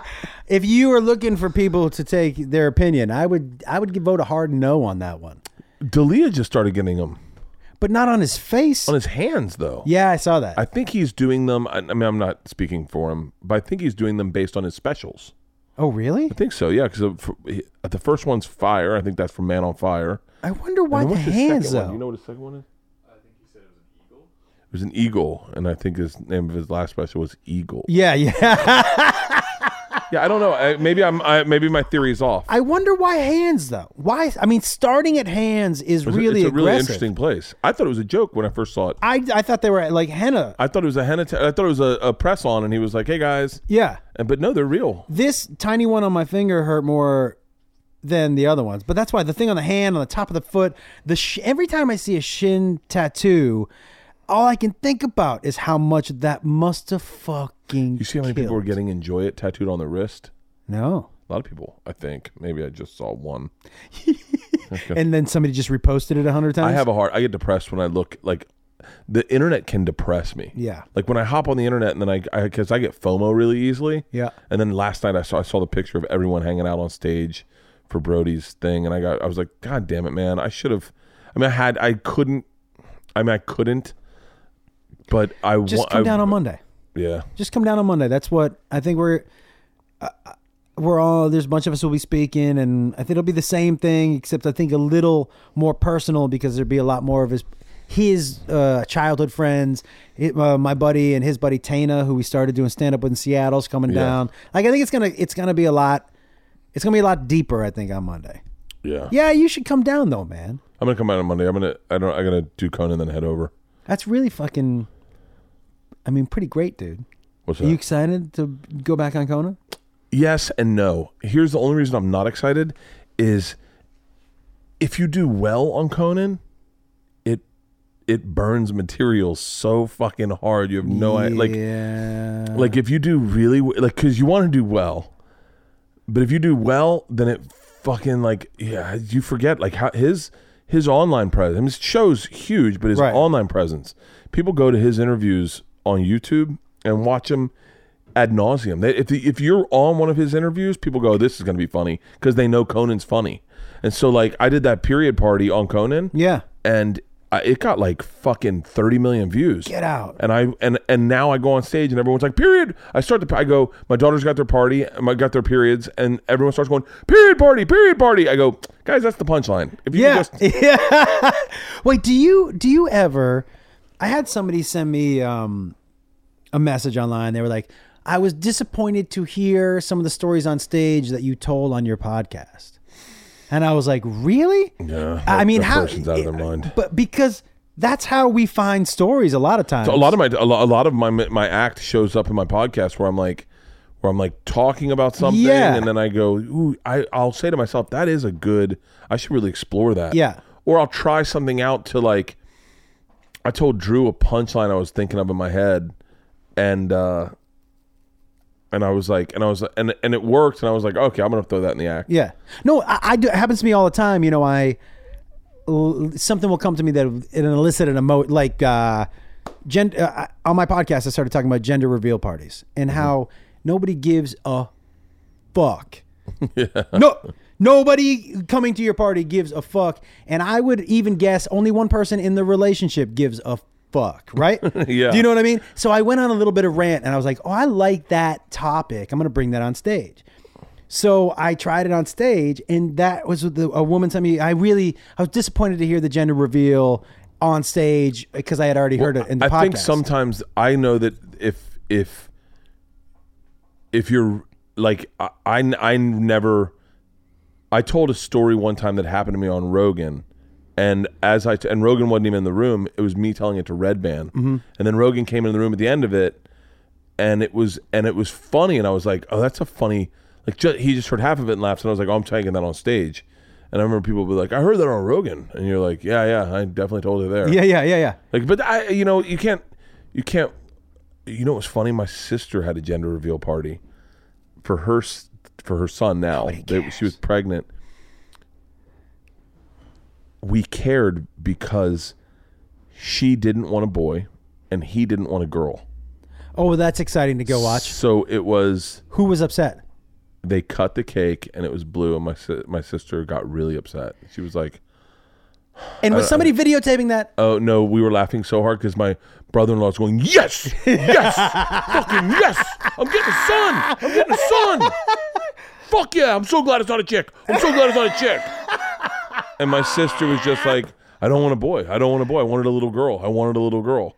It was so fucking funny. Did you care that much? I don't give a fuck. I didn't care either, man. I cared. My gender reveal was at the gynecologist. Yeah. The gynecologist is like, do you want to know what you're going to have? We're like, yeah. And she goes, it's a girl. See the hamburger? And I went, the what? The hamburger. And my wife could tell that I was like, I really wanted a boy. I'm so glad I got girls. Why? Dude, I love having girls. Our dynamic in our family is such a female-dominant, ball-breaking family that it's like, I love that. I love the connection. I mean, I guess I never had a boy, so I couldn't tell you. But the connection you get, like, they really are doting. Like the other day, my daughter came in, and I was in bed, and she came in and got my bed with her breakfast, and I like looked at her. And I was like, "What are you doing?" She goes, "I just thought I'd have breakfast with you." And I was like, yeah. She goes, I know you're not getting out of bed, so I thought I'd sit in your bed and eat breakfast. Nice. And I was like, oh, nice. And then I'm thinking, oh, I'm setting her up for failure with men. Low standards, baby. Low standards. You know, my son said to me the other day, I was talking to him and I was sick. And I was like, what are you going to do when I get old? Because he was complaining about helping me. I go, what are you going to do when I get older, man? He goes, what do you mean? I go, well, when I need help when I'm older. He was like, well, why do I have to do that? I was like, well, who's going to do it? Yeah. I said, who else is going to do it? And my daughter's name's Caitlin. He goes, well, what about Caitlin? I'm like, exactly. You know what? I should have just gone to her to begin with, because both my sons, you know, my oldest son is in the Army, not much of a caretaker, you know, and my youngest son doesn't give a fuck. So my daughter, I should have known. I'm like, yeah, I've been spending too much time with you. I really need to put a little extra time into the person who's going to be taking care of me when I'm older. Oh, my youngest will not be taking care of me. No, 100% not going to be. She won't be taking care of herself. Georgia will be taking care of everyone. If this is my biggest fear, if something happened to Leanne, I'd be fucking. I would be fucked. I would be fucked. I would have to find a new wife. Stat. What do you, on the list of things that you need to do to keep the house running? How many of them do you feel like you're not prepared to be able to do? Today, for the first time, by our shower is a crate, like an old milk crate, like you get it like Restoration Hardware, or wherever, that all the towels are in. The other day, yesterday I got out of the shower and I looked and I thought, you know, I never have once put a towel in that crate, and it's always got towels in it. And I thought, I wonder how those towels always get here from Leanne. She's always put towels in there. That's the only person that's ever put towels in. So today, I grabbed a stack of towels. I'm soaking wet from the pool. Yeah. And I see towels on the thing. I go, I'm putting towels in there. You were so proud of yourself, weren't you? I grabbed the towels. And I was like, I brought them in, and I was like, I go, hey. And then I put them in the thing. She goes, what are you doing? And I go, that's the first time I ever put towels in there. And she goes, I am well aware of that. Oh. I don't do anything in this house. I make dinner. That's all I do. I make dinner. I make food. That's it. I recognize being proud of yourself for the most ridiculous thing. You're a grown man. Like, why? Look at the fucking towels. I go, I put those towels in there. And she's like, yeah, I know. Yeah, I know that. There was one time I took the trash barrels out to the curb. Mm-hmm. So I come back in, and right when I close the door, I just scream for whoever's in the house. Took the trash barrels out to the curb. Right? So nobody responded. I'm like, I took the trash barrels, and walk out in my wife's in her room. I go, hey, I took the trash barrels out to the curb. And she was like, yeah? And I was like, I just want to let you know I did that. And she was like, what do you want? Like a blowjob or a pat on the back? Like, This is what you're supposed to do, you know? Yeah. But I'm not used to doing anything. I'm very monoscopic in like what I think about. I remember saying to my daughter was like one time, this was when she was younger, she was like, oh, Dad's got the life. All he does is like goes and tells jokes and travels for Travel Channel. And I go, yeah. She goes, all you get to do is just party. Oh, your life's a big party. Saying this at dinner. And I said, yeah. And my wife's like, well, do you have a problem with that? She goes, well, no, but how come none of us get to do that? And I go, hey, I've worked pretty hard so that all I get to do is think of jokes and party. That's all I do. Yeah. And that's all I want to do. I don't do shit. She goes, and Leanne's like, yeah, and that applies to dishes. Like all the stuff that goes on in this house. I go, I'm sorry. I go, part of my deal is I fucking think, all I do is think about silly things all fucking day long. It's a blessing when you think about it, is to just think about jokes. Like, even like the Luke Perry thing, when he first got the stroke, I wrote a joke the day of. It's fucking horrible. Let's put a pin in this so we can take it out real quick if we don't like it. But I saw he was trending, and I go, oh my God. Luke Perry was Me Too'd, and my wife goes, no, he had a stroke. I go, oh, thank God. Yeah. And she was like, what? And I go, it's better to have a stroke than be Me Too'd these days. And then when he died, I was like, well, I guess that's not that funny. Yeah. Although, but what's the appropriate amount of time you're supposed to wait for what? To be able to make a joke about something. Oh, right away. You can make it right away. Right. Yeah. I wrote a joke about Brody. Did you? Yeah. Last night I felt really guilty about not going. I go, I wanted to be there, but I go, well, you know, when you really think about it, Brody didn't want to be there. Yeah. Oh. Yeah, man. I mean, that's what we do. Yeah, like because I felt really guilty about not going last night, but we had this thing that I had to do, and I couldn't do half of it. I had to do the whole thing. And then when it got done, it was too late, and I was like, well, I'm not going to go over now, and I don't know. But like I said, there's the 11th. Yeah. The other thing is I'm taking a drug test on Friday. For what? And so I can't be around marijuana. And I knew the green room was filled with marijuana. 100%. Why are you taking a drug test? Long story. Do you smoke weed? Yeah. Here and there? Here and there. When I can't smoke weed, I really want to smoke weed. Yeah. But yeah, I'll smoke it. I smoke it a little bit. Oddly enough, it fucks with my lungs a lot more than it does the average person. Yeah. Like I can feel it when I run the next day. Are you not an edible guy? No. I've done small amounts. You gave me those mints one time. Yeah. And I took one mint. I didn't really feel it too much. I think they were like 5 milligrams of mint, maybe. You know, I'm not. I drink, but if I took an edible, I drink a lot too. Like I get nervous that it's going to be too much. So you need it to kind of even. You drink to even. I would like to take an edible. I may take an edible next week. Why not? Friday, Saturday, and Sunday are going to be hard partying days for me. Why? Because it's my last. I take the drug test Friday, and I just realized I probably shouldn't be talking about this like this.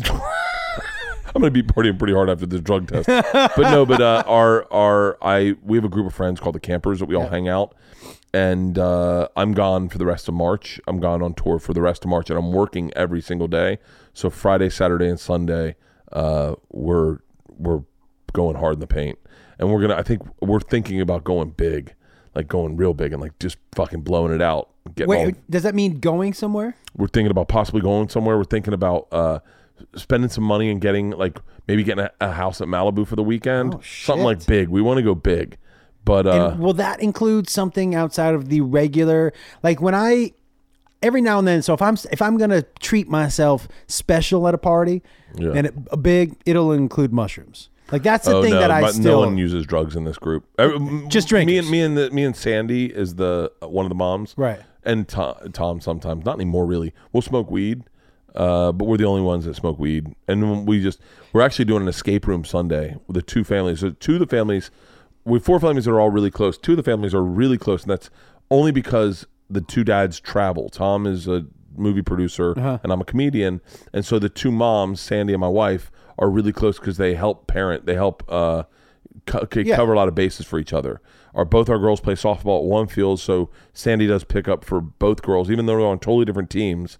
Both girls, all the girls are roughly in the same age area, and so the 2 families. It's Lou, the youngest one's birthday, and so we're going to an escape room, and we were going to do family versus family, and then we thought, no, let's do like the parents. So Sandy and I are identical, and Leanne and Tom are identical.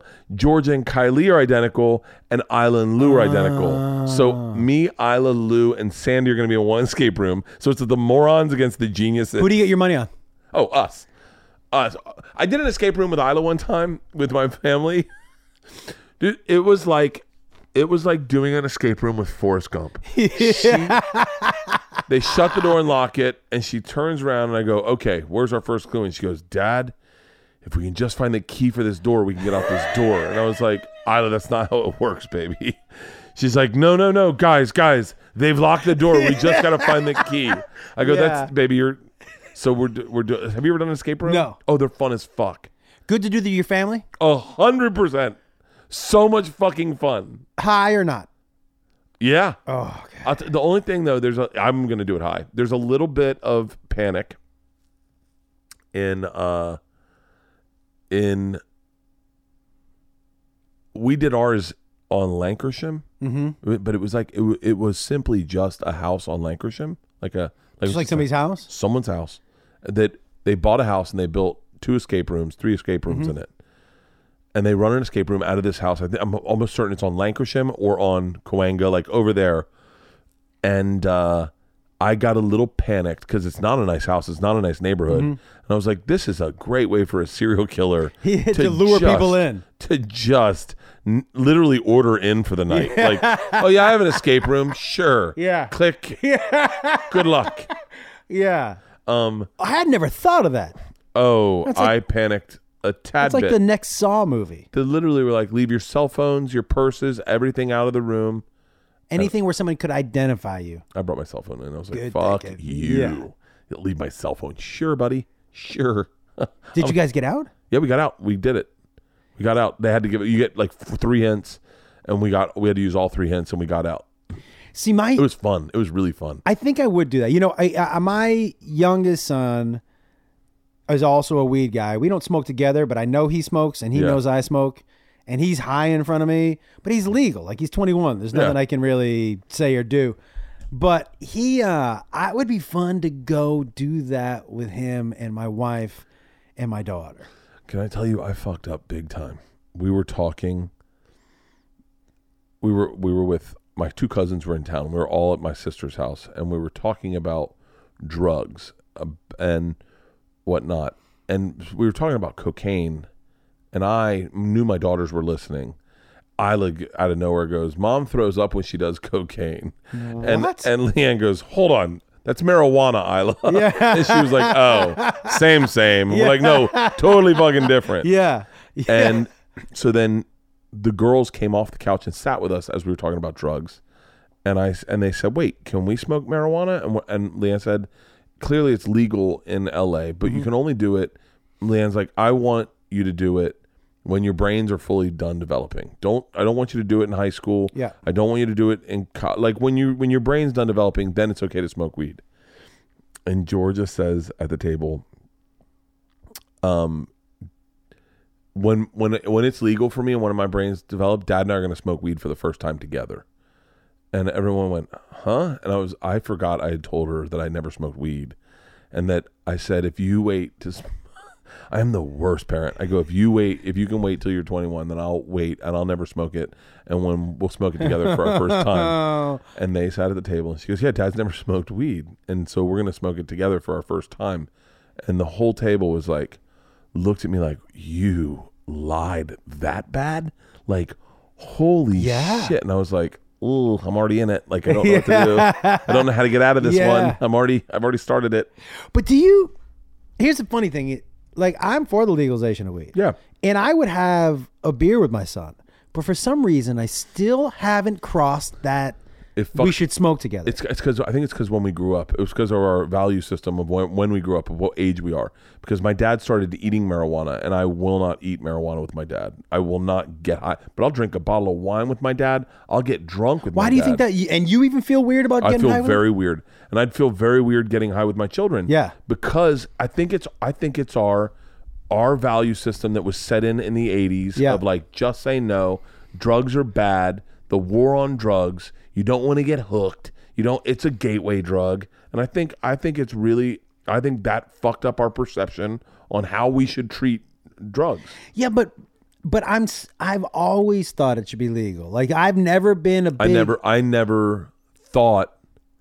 never ever thought it would be legal. In a million fucking years did I think it would ever be legal. I would agree with you. I didn't think it would be, but I always thought it should be. And I would rather have my kids smoke than drink, for me. But I still haven't figured out a way to sit down and smoke weed with them. I just don't know why I can't, why I think it's different. But I would sit and drink with them. Yeah. You know what I mean? Would you have a drink with your daughter when she was 21? Would you share a drink with your daughter when she was 18 if you were at the house and nobody was leaving the house? Probably. Yeah, probably. But like if I'll tell you what, if this is going to sound like really bad parenting, so don't hold this against me, everybody. But like, say Georgia's like 16 years old, and Isla's 14, and we go to Italy, and we're in Italy, and they have wine at the table. Yeah, I'd be like, if you want, you can have some wine. I wouldn't have a problem with that. Even at that age, I'd be like, that's fine. I mean, at 18, 100%. I would never want them to need to sit at a table and have a glass of wine to enjoy dinner like I do, but I would never want that for them because I don't want it for myself. Like, I would love to be able to just go, I'll take a root beer the way my kids do. But instead I get to the table and I'm like, we got some fucking time. Let's get a bottle of wine over here. I wouldn't have a problem with, Isla's definitely tasted vodka before. We went to this restaurant and you had to order at the bar and then bring it to your table. And Isla got a Sprite and I got a double Tito's and soda, and I forgot which is which. But I assumed I misgrabbed them and I gave Isla the Tito's and soda. I went back to the bathroom to take a shit and I came back and Leanne goes, "Hey, dickhead! No, your daughter just took a full gulp of fucking Tito's and soda." and Isla was like, "Ugh." What do you think? And I know for me, the grossest thing you've ever seen one of your kids do. I'll tell you as you're thinking about it. Yeah. We were at P.F. Chang's once. My daughter was probably 7. Yeah. And after dinner, and her favorite dessert was gum. She wouldn't get dessert at restaurants. She'd be like, "Can you just get me a pack of gum?" I'd be like, yeah. Well, I hadn't bought her a pack of gum. And I was like, "Babe, where did you get that gum?" And she goes, "From where I always get it at the restaurants, where they leave it for us." And I go, "They leave?" She goes, "Yeah, at the bottom of the table." Oh my God. So what I found, Bert, was every time that I thought she was chewing the gum that I got for her at a restaurant, she had been pulling it off the bottom of the table and putting it in her fucking mouth. And I was like, first of all, you and I are never... You're never touching me with your mouth again. Like you're never kissing my cheek or. That's horrible. She was chewing the gum, and I was like, "This. She's either going to be sick for the rest of her life or never sick again. Never sick again. She'll never get anything. By the way, she never gets a fever. No. She never get. Every now and then her stomach will be upset or she'll throw up, and then she's better. She never gets the flu. She never gets it. It's so fucking crazy. But she ate gum off the bottom of restaurant tables for probably a year. Oh, that's fucking aggressive. Oh. How much would I have to pay you? How much would I have to pay you? Probably 20 grand. I got a low. That's way low. I don't know. Just pick up dinner. I'll tell you what. I'll pick up dinner. You leave the tip. Well, 20 grand was way lower than. Yeah, 20 grand. I'm good. What's the grossest thing you think you've seen one of your daughters do? I remember. I don't know. I remember. I think Isla jumped out of the pool one time. We used to have above ground pools way before we got this pool. Yeah. We always had an above ground pool, and Isla got an above ground pool one time. Went over to the yard, pulled her suit to the side, shit, and then put it back on and jump. I go, you're not getting in the pool. I go, you're not getting in the fucking pool. I go wipe your ass. Oh my God. I go, pick up your shit and wipe your. Pick up your shit. Wait, she goes, I go, who do you think is getting that shit? And she goes, Mom cleans up this shit in the yard. I'm like, oh God. Yo. Can you imagine scooping a human shit? Can I tell you something? And I've just started telling the story on stage because have you ever stepped in human shit before? No. There is such a difference in the way your body feels between stepping in dog shit and human shit. You step in dog shit, you're like, that's gross. You step in human shit. Oh. You know that crazy, irrational anger you get from stubbing your toe? Yeah. Multiply that. You don't know who to be angry at, but you're fucking mad you stepped in human shit. Can I tell you what I did the other day? I was walking. We were in the backyard. We're trying to set that hammock up. So I'm setting the hammock up. We're on a step stool. And I go in and I'm going to put all my socks and my shoes. I'm going to go for a jog. And I knew that I'd stepped in mud. Like I had mud caked to the bottom of my foot. Yeah. And so I went in to get the mud off. And I swiped it. And it was dog shit. With your hand? And it's all on my hand. And I'm like, oh no. And then I walk and I'm gagging and my daughters are like, what? And I go, nothing. I go into their bathroom and my oldest daughter loses it. If you have dog shit on your hand, do not go in our fucking bathroom. Oh. How many times did you wash your hand? And how long did your hand smell like shit? I washed my hand immediately. I went into their shower. Yeah. I washed my hand and my foot. I couldn't use my hand. That hand was infected all day. I might have peeled my fingernails off just to make sure there was none left. There's a video. Underneath. There's a video of Isla rolling in dog shit that is on Instagram. That is my favorite. I watch it every time I get. It basically she rolls in dog shit and she's like, oh, and I'm sitting over by the garage in a beach chair drinking a glass of wine. I remember this. I just gotten this camera, and I was working on the zoom. I was seeing how far it zoomed, and I had a directional mic. I was trying to hear how the directional mic worked. And you hear me? I go, did you roll in dog shit? And she was like, no. And I go, did you roll in dog shit? And Georgia goes, it's mud. And I go, no, it's dog shit. And she goes, no, it's mud. I go, Georgia, smell it and tell me if it's dog shit. She goes, it's mud. I go, Georgia, smell it.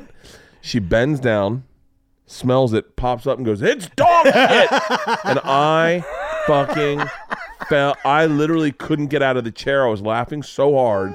And I literally was like, all you hear in the video is me going, it's dog shit. I love in such a crazy way when things like that happen to your kids, it makes me. I know some parents would have rushed out of the chair, dude, but you reacted the right way, dude. I remember I have a video of Isla learning how to dive, and she was on a dock, and she was like, you can see her like hands are like arrowed above her head. Her head's like chin on her chest, and she's like 1, 2, 3, and then just jumps and does a belly flop.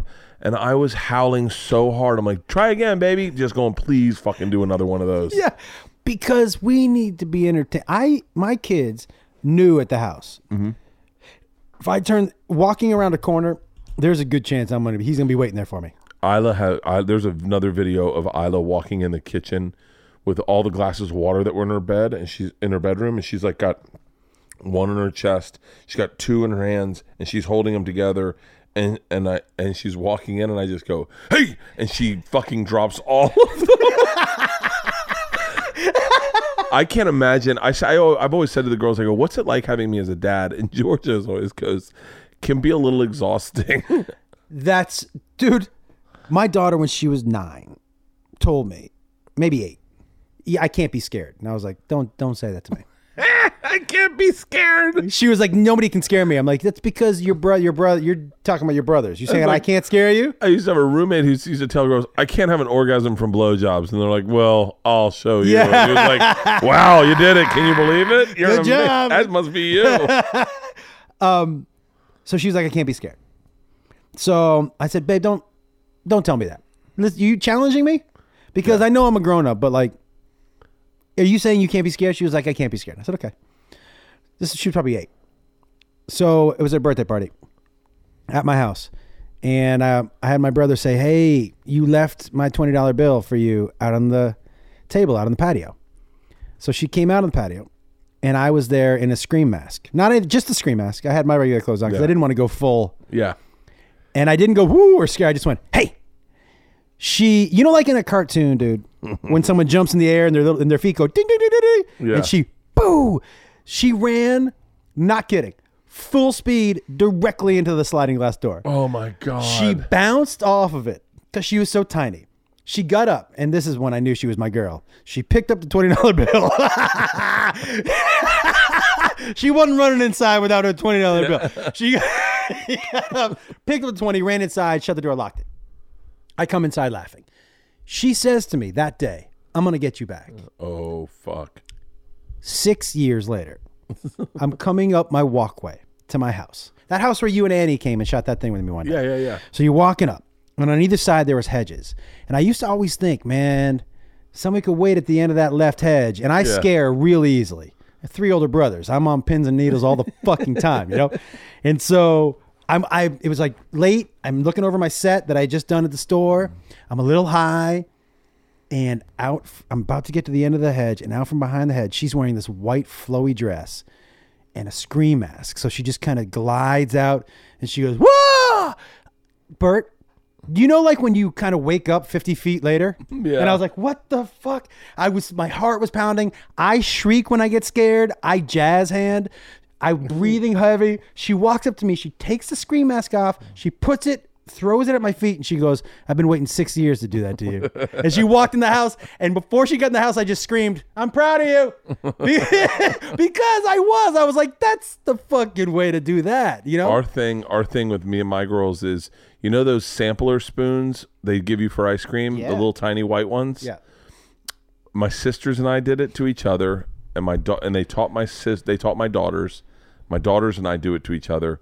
We go up and we smack the person on the back of the neck with one of those sampler spoons. Ooh.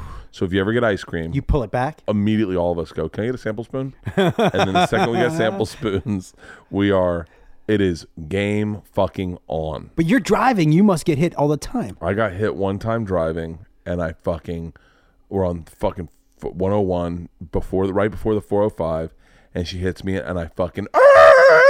And my wife goes, okay, game's over. We never play that again. Dude, I've gotten these girls so fucking good where they least expect it. Like, there's no one wears a goddamn ponytail in our house anymore. Because I'm telling you, I would take them to go get ice cream, and the first thing all of us do, sample things. The best one is my sister. This is when I was 22 years old. My youngest sister was 12. My middle sister was 20. And we were in the Bahamas with my parents, and my parents had just gotten back together. They had split up, thought they were going to get a divorce, and they got back together, but not everything had worked out between them. There was still a lot of tension between the two of them. And so we're in an elevator, and the keys were like maybe 2 inches long or 2.5 inches long, and maybe half an inch wide. It was a weird key, but it was a plastic hotel key. So it was like half of what you know is a hotel key, the long ways. And we're doing it to each other. We each have the keys. We're doing it to each other. And my little sister, Gotti, looks at me and takes it up to my dad's neck and pulls it back and goes, huh? And we go, oh, yeah. And she goes, smack. And my dad goes, motherfucker! This is in an elevator, right? An elevator. There's people in there with, motherfucker! This is why I don't want to be a part of this fucking family. And we're all just like, oh, my God. This is why, like, he's been thinking about it. It's the first you heard of it. That wasn't the only time he said that. He said that again. I shouldn't say this. I feel bad because my dad came back to our family. We're a family. Everything's good. But there was a period where it wasn't good. And that happened. And then I got drunk in the Miami airport and tried to carry on a knife. And they wouldn't let me carry on a knife. And I miscalculated how a plane...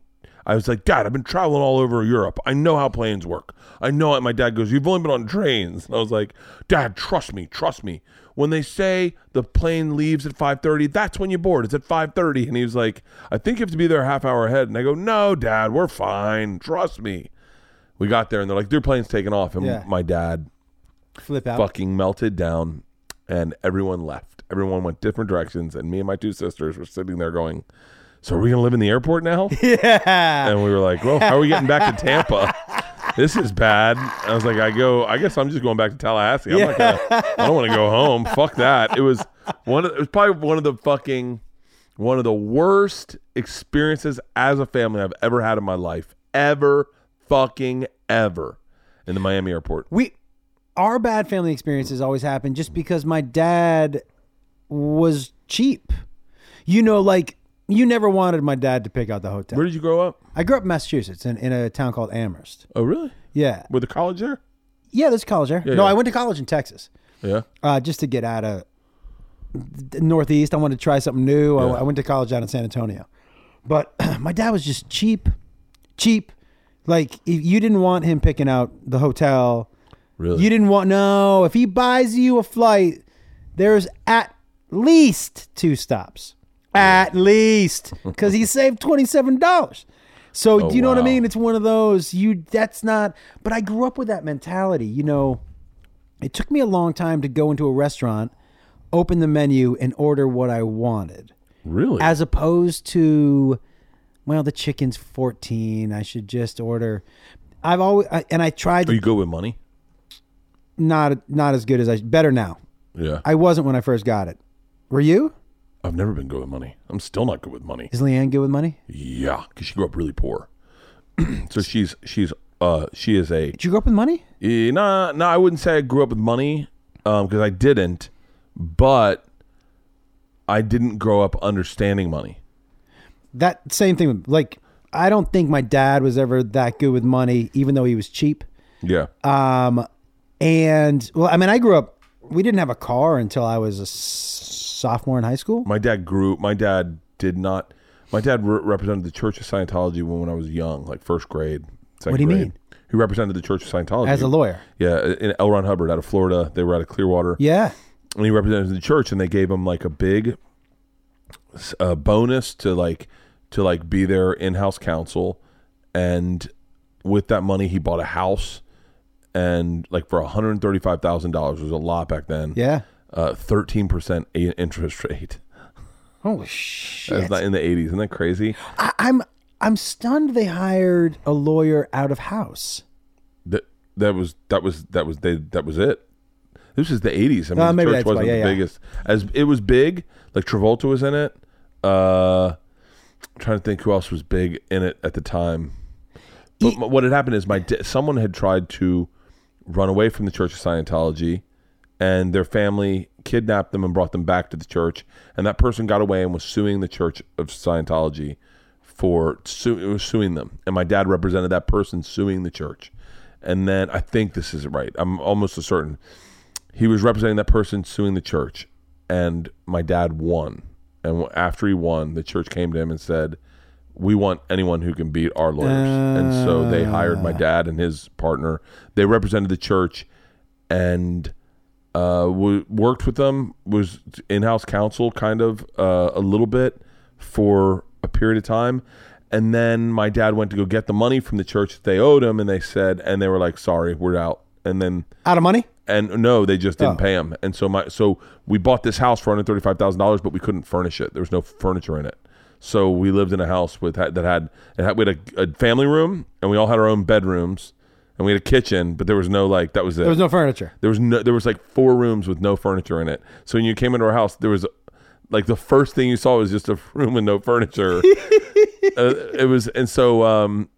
But But they didn't furnish that house until I was probably in like, we moved in there in 3rd grade. They didn't furnish it until I was in like 8th grade. Oh my And so God. like, so we had money enough like for me to get a car when I was 16. I got it, but I couldn't get like, not like all my friends were getting the car they wanted, and I got the car that we could afford. I wanted the Jetta or a Scirocco. I wanted a Volkswagen, Right. and I got the Fox. Fox was $11,000, which is still a lot of money. Yeah. But the Jetta was like $17,000. My dad's like, "Nah, buddy, you're getting the fucking Fox." Yeah, we the first car that I had and drove was a Reliant K station wagon, 4 on the floor. Station wagon. Really? Yeah. And I just realized that, like, I don't think my kids will ever drive a stick shift. Did you grow up with stick or automatic? That Fox was a stick shift. Stick shift, I had to right? learn how to drive a stick shift. Do they even sell stick shifts anymore? Yeah, Segura's got a stick shift. I think Joe's got a stick shift. I mean, It must be for sports cars. It's for sports cars. You Yeah. can buy, but they don't make them. It's not an option as a like. The stick shift was cheaper than the automatic. Yes. The automatic was like $12,000 Back then. Stick shift was Yeah. $11,000, and my dad's like, "You trust me, it'll be good that you know how to drive a stick." Yeah, And I so, can't yeah. remember the last time I drove a All stick my cars shift. were stick shift. Mine my too. Jetta was a stick shift. My Fox was. I had 2 Jettas. I think they were both stick shifts. I had that Reliant K. I had a Mazda 626 that I bought in college for like $900. And then my first big purchase, I did some work for Nintendo when I lived in Seattle. Mm-hmm. As a matter of fact, there was a game called Donkey Kong Country, which was their first big launch. And they made a VCR tape that told you everything about the game, and they sent it out to a bunch of people. And I was living large off of Nintendo money in Seattle. As a comic, it was fucking amazing. And I went and bought my first car that I really bought by myself was a Saturn. Really? Fucking stick shift. I No, almost got a Saturn. yeah, no air conditioning because I didn't need it in Seattle. Yeah. But I never appreciated a car more than I appreciated that Saturn that I worked my fucking ass off for. My Eddie Bauer Expedition, it was probably a 1999 Expedition, and I fucking loved that car. Yeah. I love that truck. I leased it. I just leased it, and I fucking loved that truck. I've loved every car I've ever owned that I've leased or bought as an adult. There's something, and I think it goes back to like us being grateful to even have jobs. Like that's the other thing is like, I'm just grateful that I can make any money at all doing stand up. Mm-hmm. But I feel like I remember when I got that first car, I was like, I bought this car. I was like, whoa, that's crazy. Amazing though, right? Oh, That I remember like driving my parents' car or a car that my parents helped me get. And like I didn't give a fuck. I'd eat in there, spill shit in there, whatever. But there was something about that, and it was a Saturn, man. It's not a Rolls Royce. yeah. But I was like, hey, wipe your feet off. I'm like, they're like, what?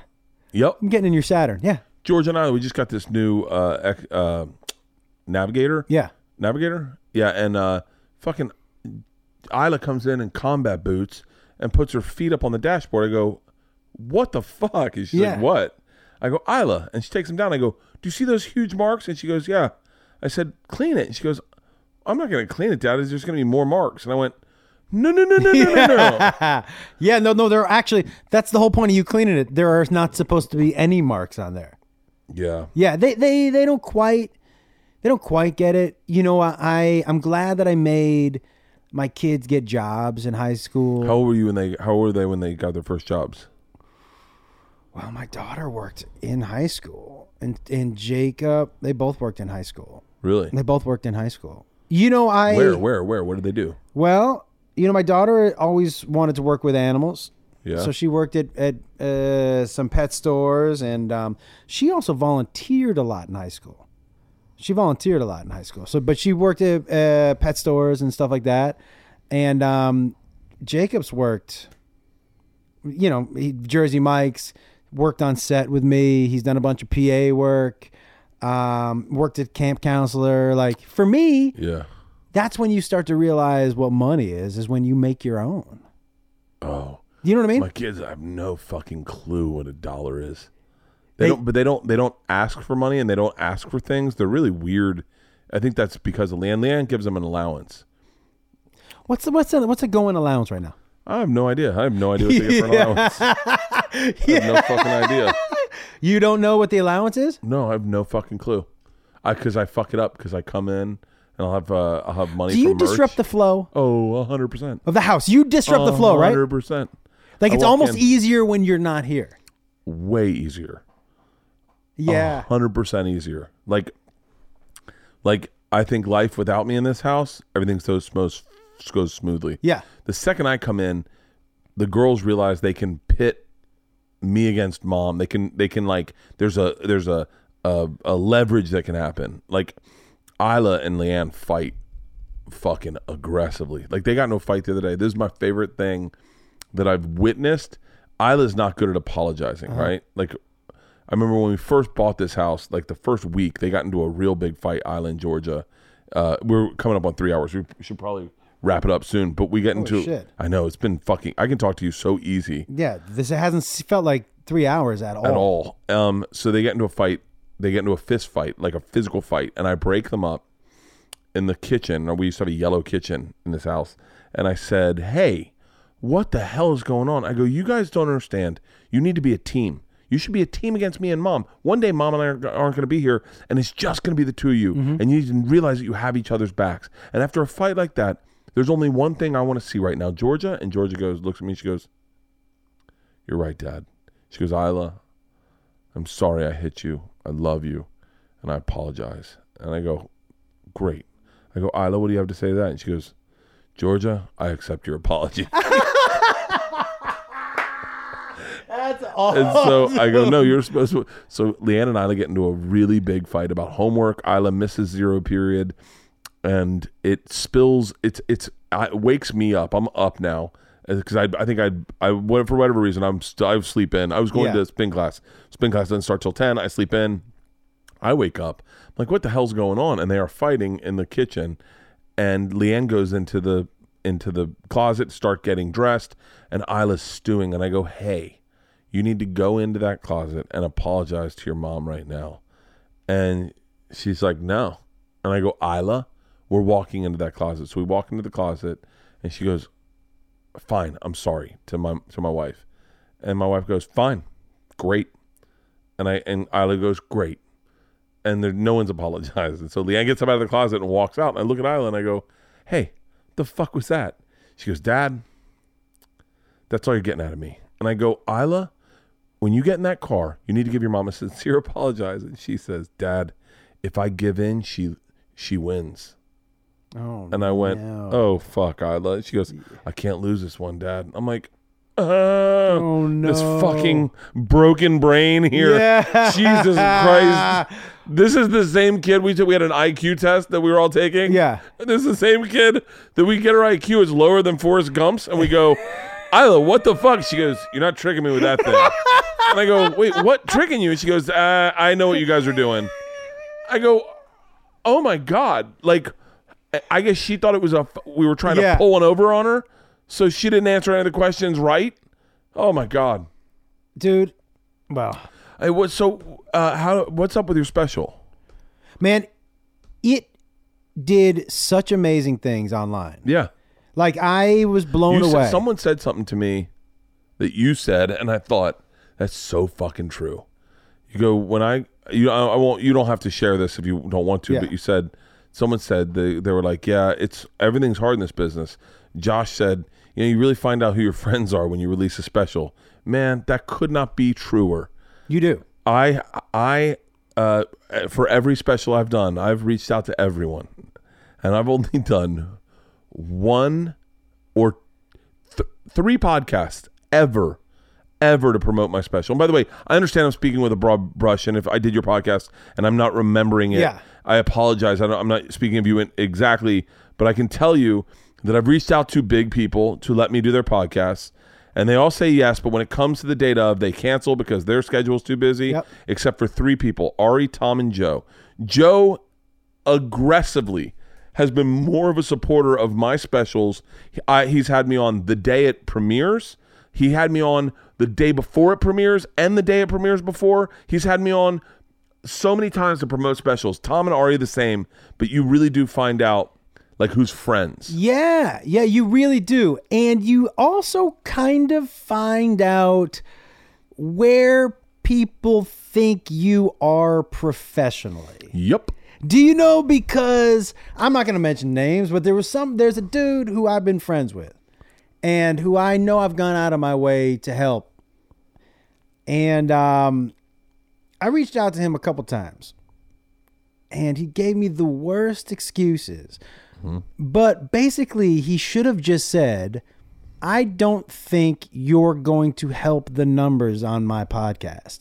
If he had said that, I would have respected it way more than the way it went down, because at least I would have known he's saying, look, I like you, man, but this is a business for me and I'm going to take care of what I think is the best for my business. I would have respected that. Yeah. But there were a couple guys where I was like, you know what? You just got to tell me what the deal is. Yeah. And you find out real quick. And but it shook out, and the way it shook out helped me more, because then it gave me an attitude, well, like, fuck this.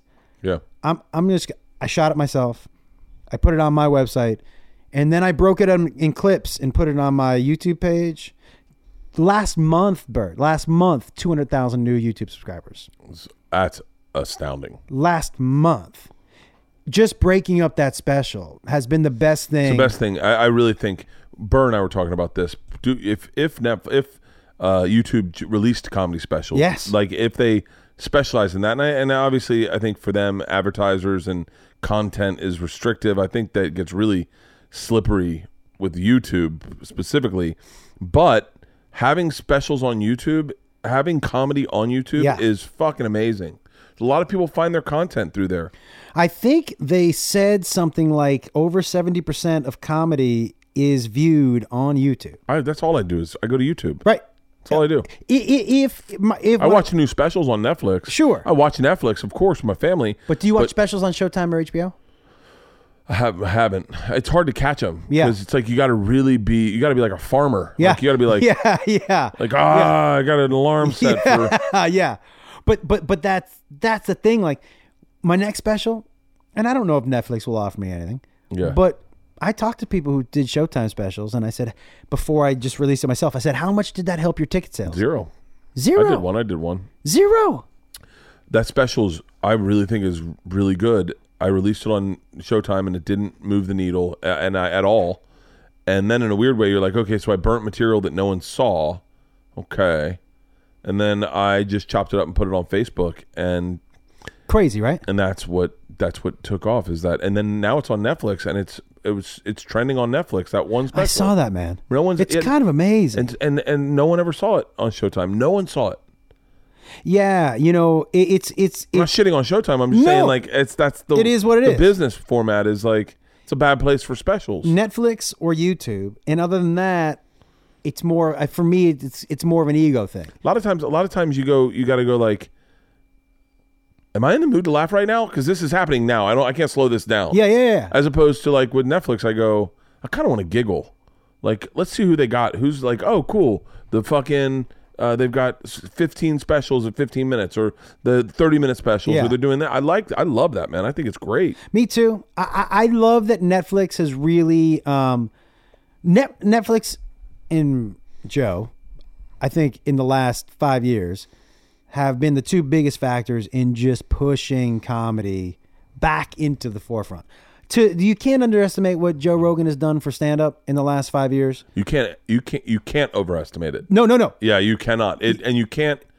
And I think it's really hard to quantify. Impossible. Because think about his roster. Well, here's the thing: is not only is he a fantastic stand-up, but he loves comedy so much. He believes in comedy so much that he puts people on like that are just really great. He had Tim Dillon on the other day. Fucking such a great interview. He had Owen Smith on, man. Owen to me is a super funny guy who more people should know. Joe's done a lot for our business. Yeah. More for our business than I think, I would argue, any one single individual since Johnny Carson. Yeah. Yeah. I would say also, and she would be in third, Chelsea introduced a lot of people to comedy who didn't know comedy. Chelsea did a great deal for comedy. Yes, she definitely did. I think she really introduced in a different demographic. Yeah. But still. I'm curious. I thought what's she doing now? Is she doing? I think like I said, I'm not really in touch with her, but I think she's doing a documentary for Netflix. I think she's still, even though her show ended, I think she still has a deal there. I know her production company has got some scripted shit and stuff like that, but I wish she'd tour again. I just don't think she loves it. Yeah, you gotta love it. Yeah, you gotta love it. Have to. It's a grind. Well, dude, this has been this has been so 4 hours. Man. This has been amazing. Or 3 hours. It's been fucking amazing. Yeah, man. I appreciate you having me out. Oh my God. My wife. Big snow year in Aspen so far. I have to fly out and go snowboarding to the end of the season. I've never skied or snowboarded in my life. Oh, you should try it. You're perfectly fit for it. Yeah, but at this age, when I fall down, bad shit happens. I broke my rib and my fucking hand. No, that's it. I don't play pickup basketball anymore. I'm not skiing. Like, there are certain things after a certain age, I'm just not doing that. Dude, what's all the things to promote? So Halsing will write them down. I'll say them at the beginning of the podcast before we air it. But tell everyone what you got. ComedianJoshWolf.com for tour dates. I do a talk show on Tuesday night on Facebook called Controlled Chaos. Yep. And Cleveland this week and New Mexico the next. Fuck yeah. Dude, I love you, man. Thank you so much for having me on. I appreciate it. Fuck yeah.